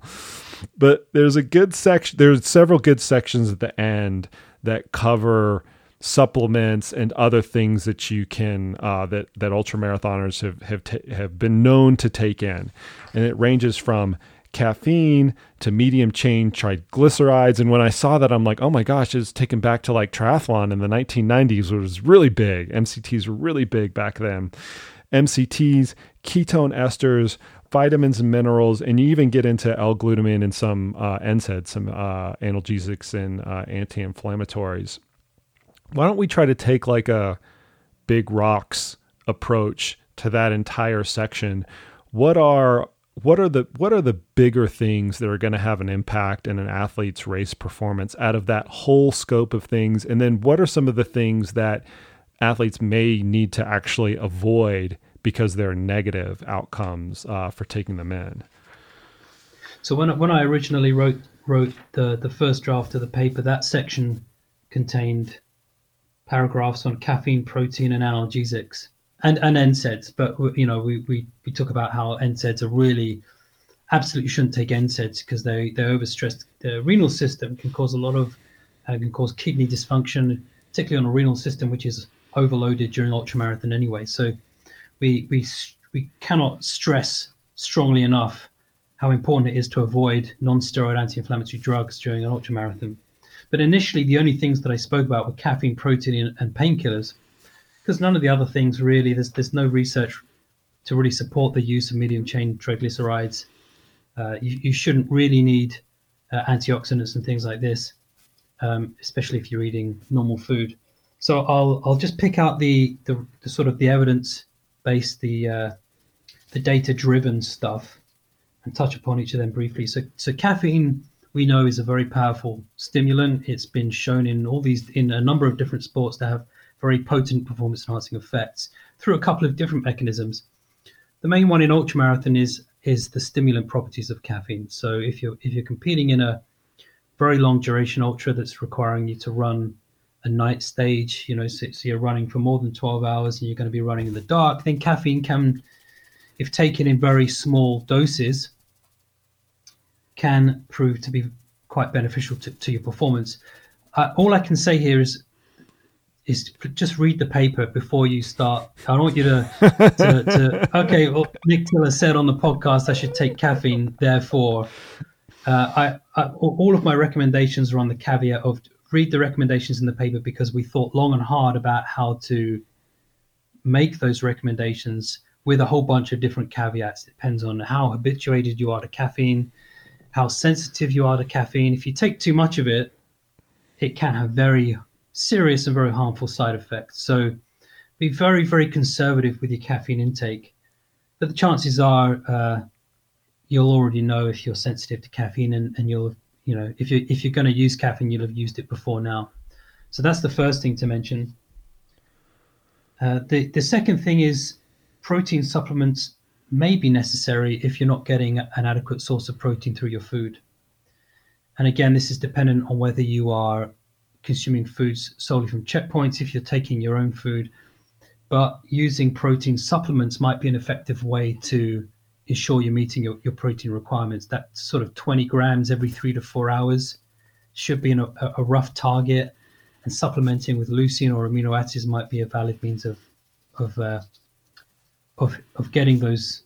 meeting those targets. The only other thing to touch upon very briefly, and it goes back to what I was saying about non-steroid anti-inflammatory drugs, NSAIDs. While NSAIDs should absolutely be avoided, there might be some instances where athletes will opt to take analgesics, so painkillers. And they're not really considered performance enhancing, it's more performance enabling, because it can mask symptoms of pain and discomfort. But again, read the paper, because we stress very clearly that symptom masking can get you into a whole lot of problem as well. If you're experiencing pain in the body, there's a reason you're experiencing pain. It's because something's not quite right. So if you're using painkillers to mask those symptoms, particularly in a long duration ultra, that can get you into trouble.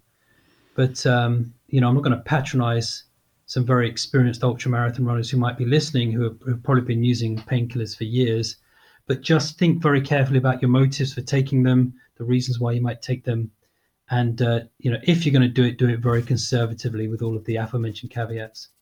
So I take a little bit more of a hardline approach with NSAIDs. And if I find them in my athletes' drop bags, I'll just throw them away, because I don't want it on, I don't want it on my conscience. I do know athletes still continue to use them despite all the warnings.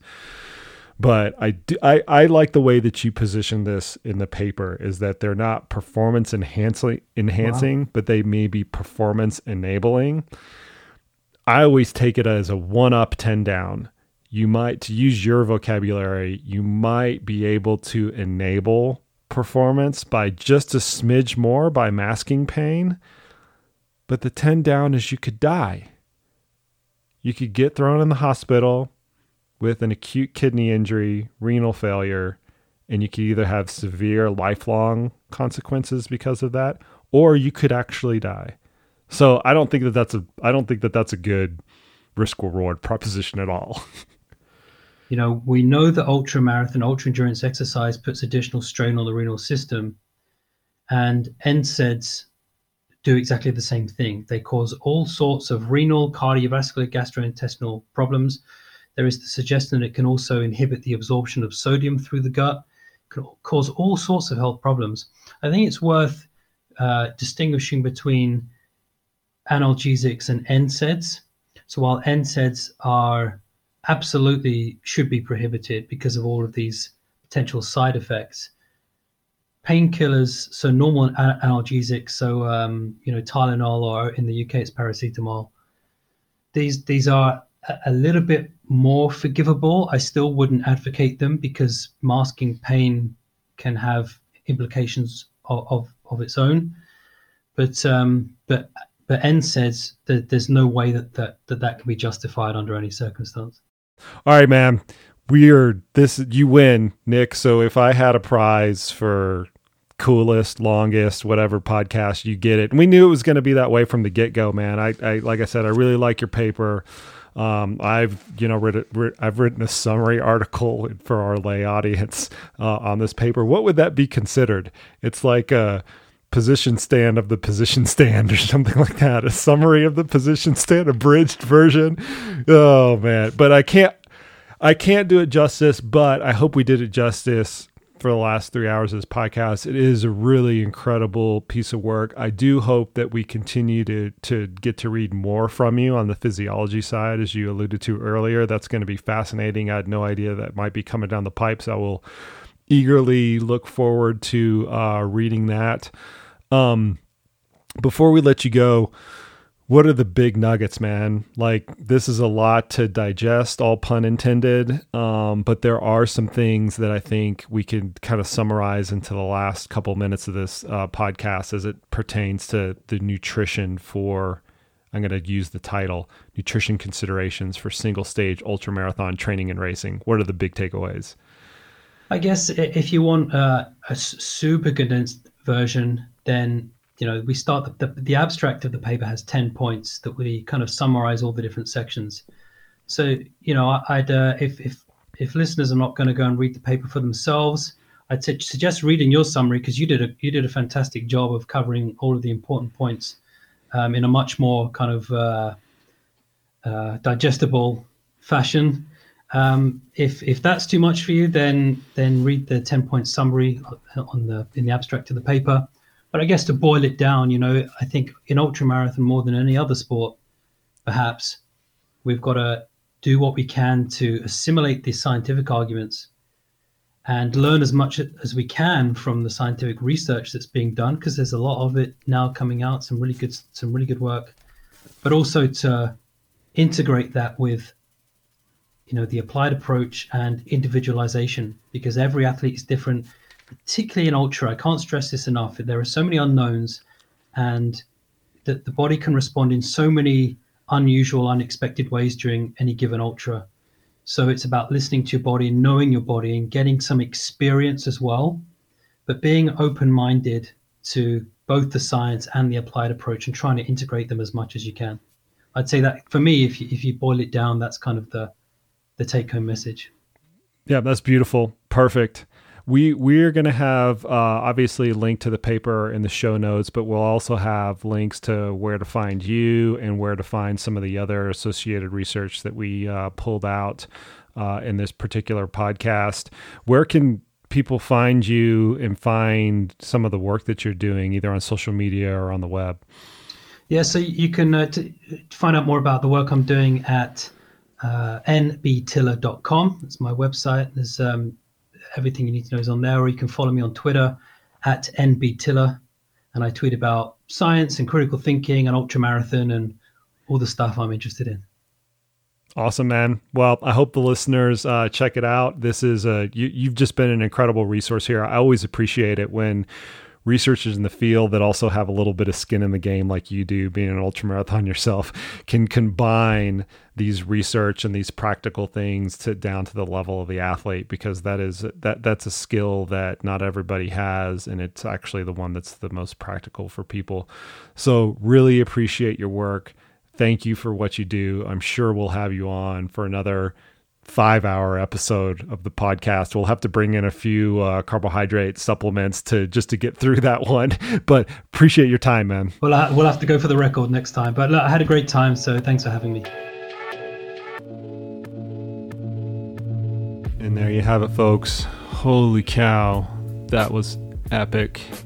I hope everybody got a tremendous amount out of that podcast with my friend Nick Tiller. I hope he makes his way back to the States here sooner rather than later, and we can share a beer and share a run together and talk more about nutrition. If you guys cannot tell by listening, he is extremely passionate and enthusiastic about this, being a trail runner himself.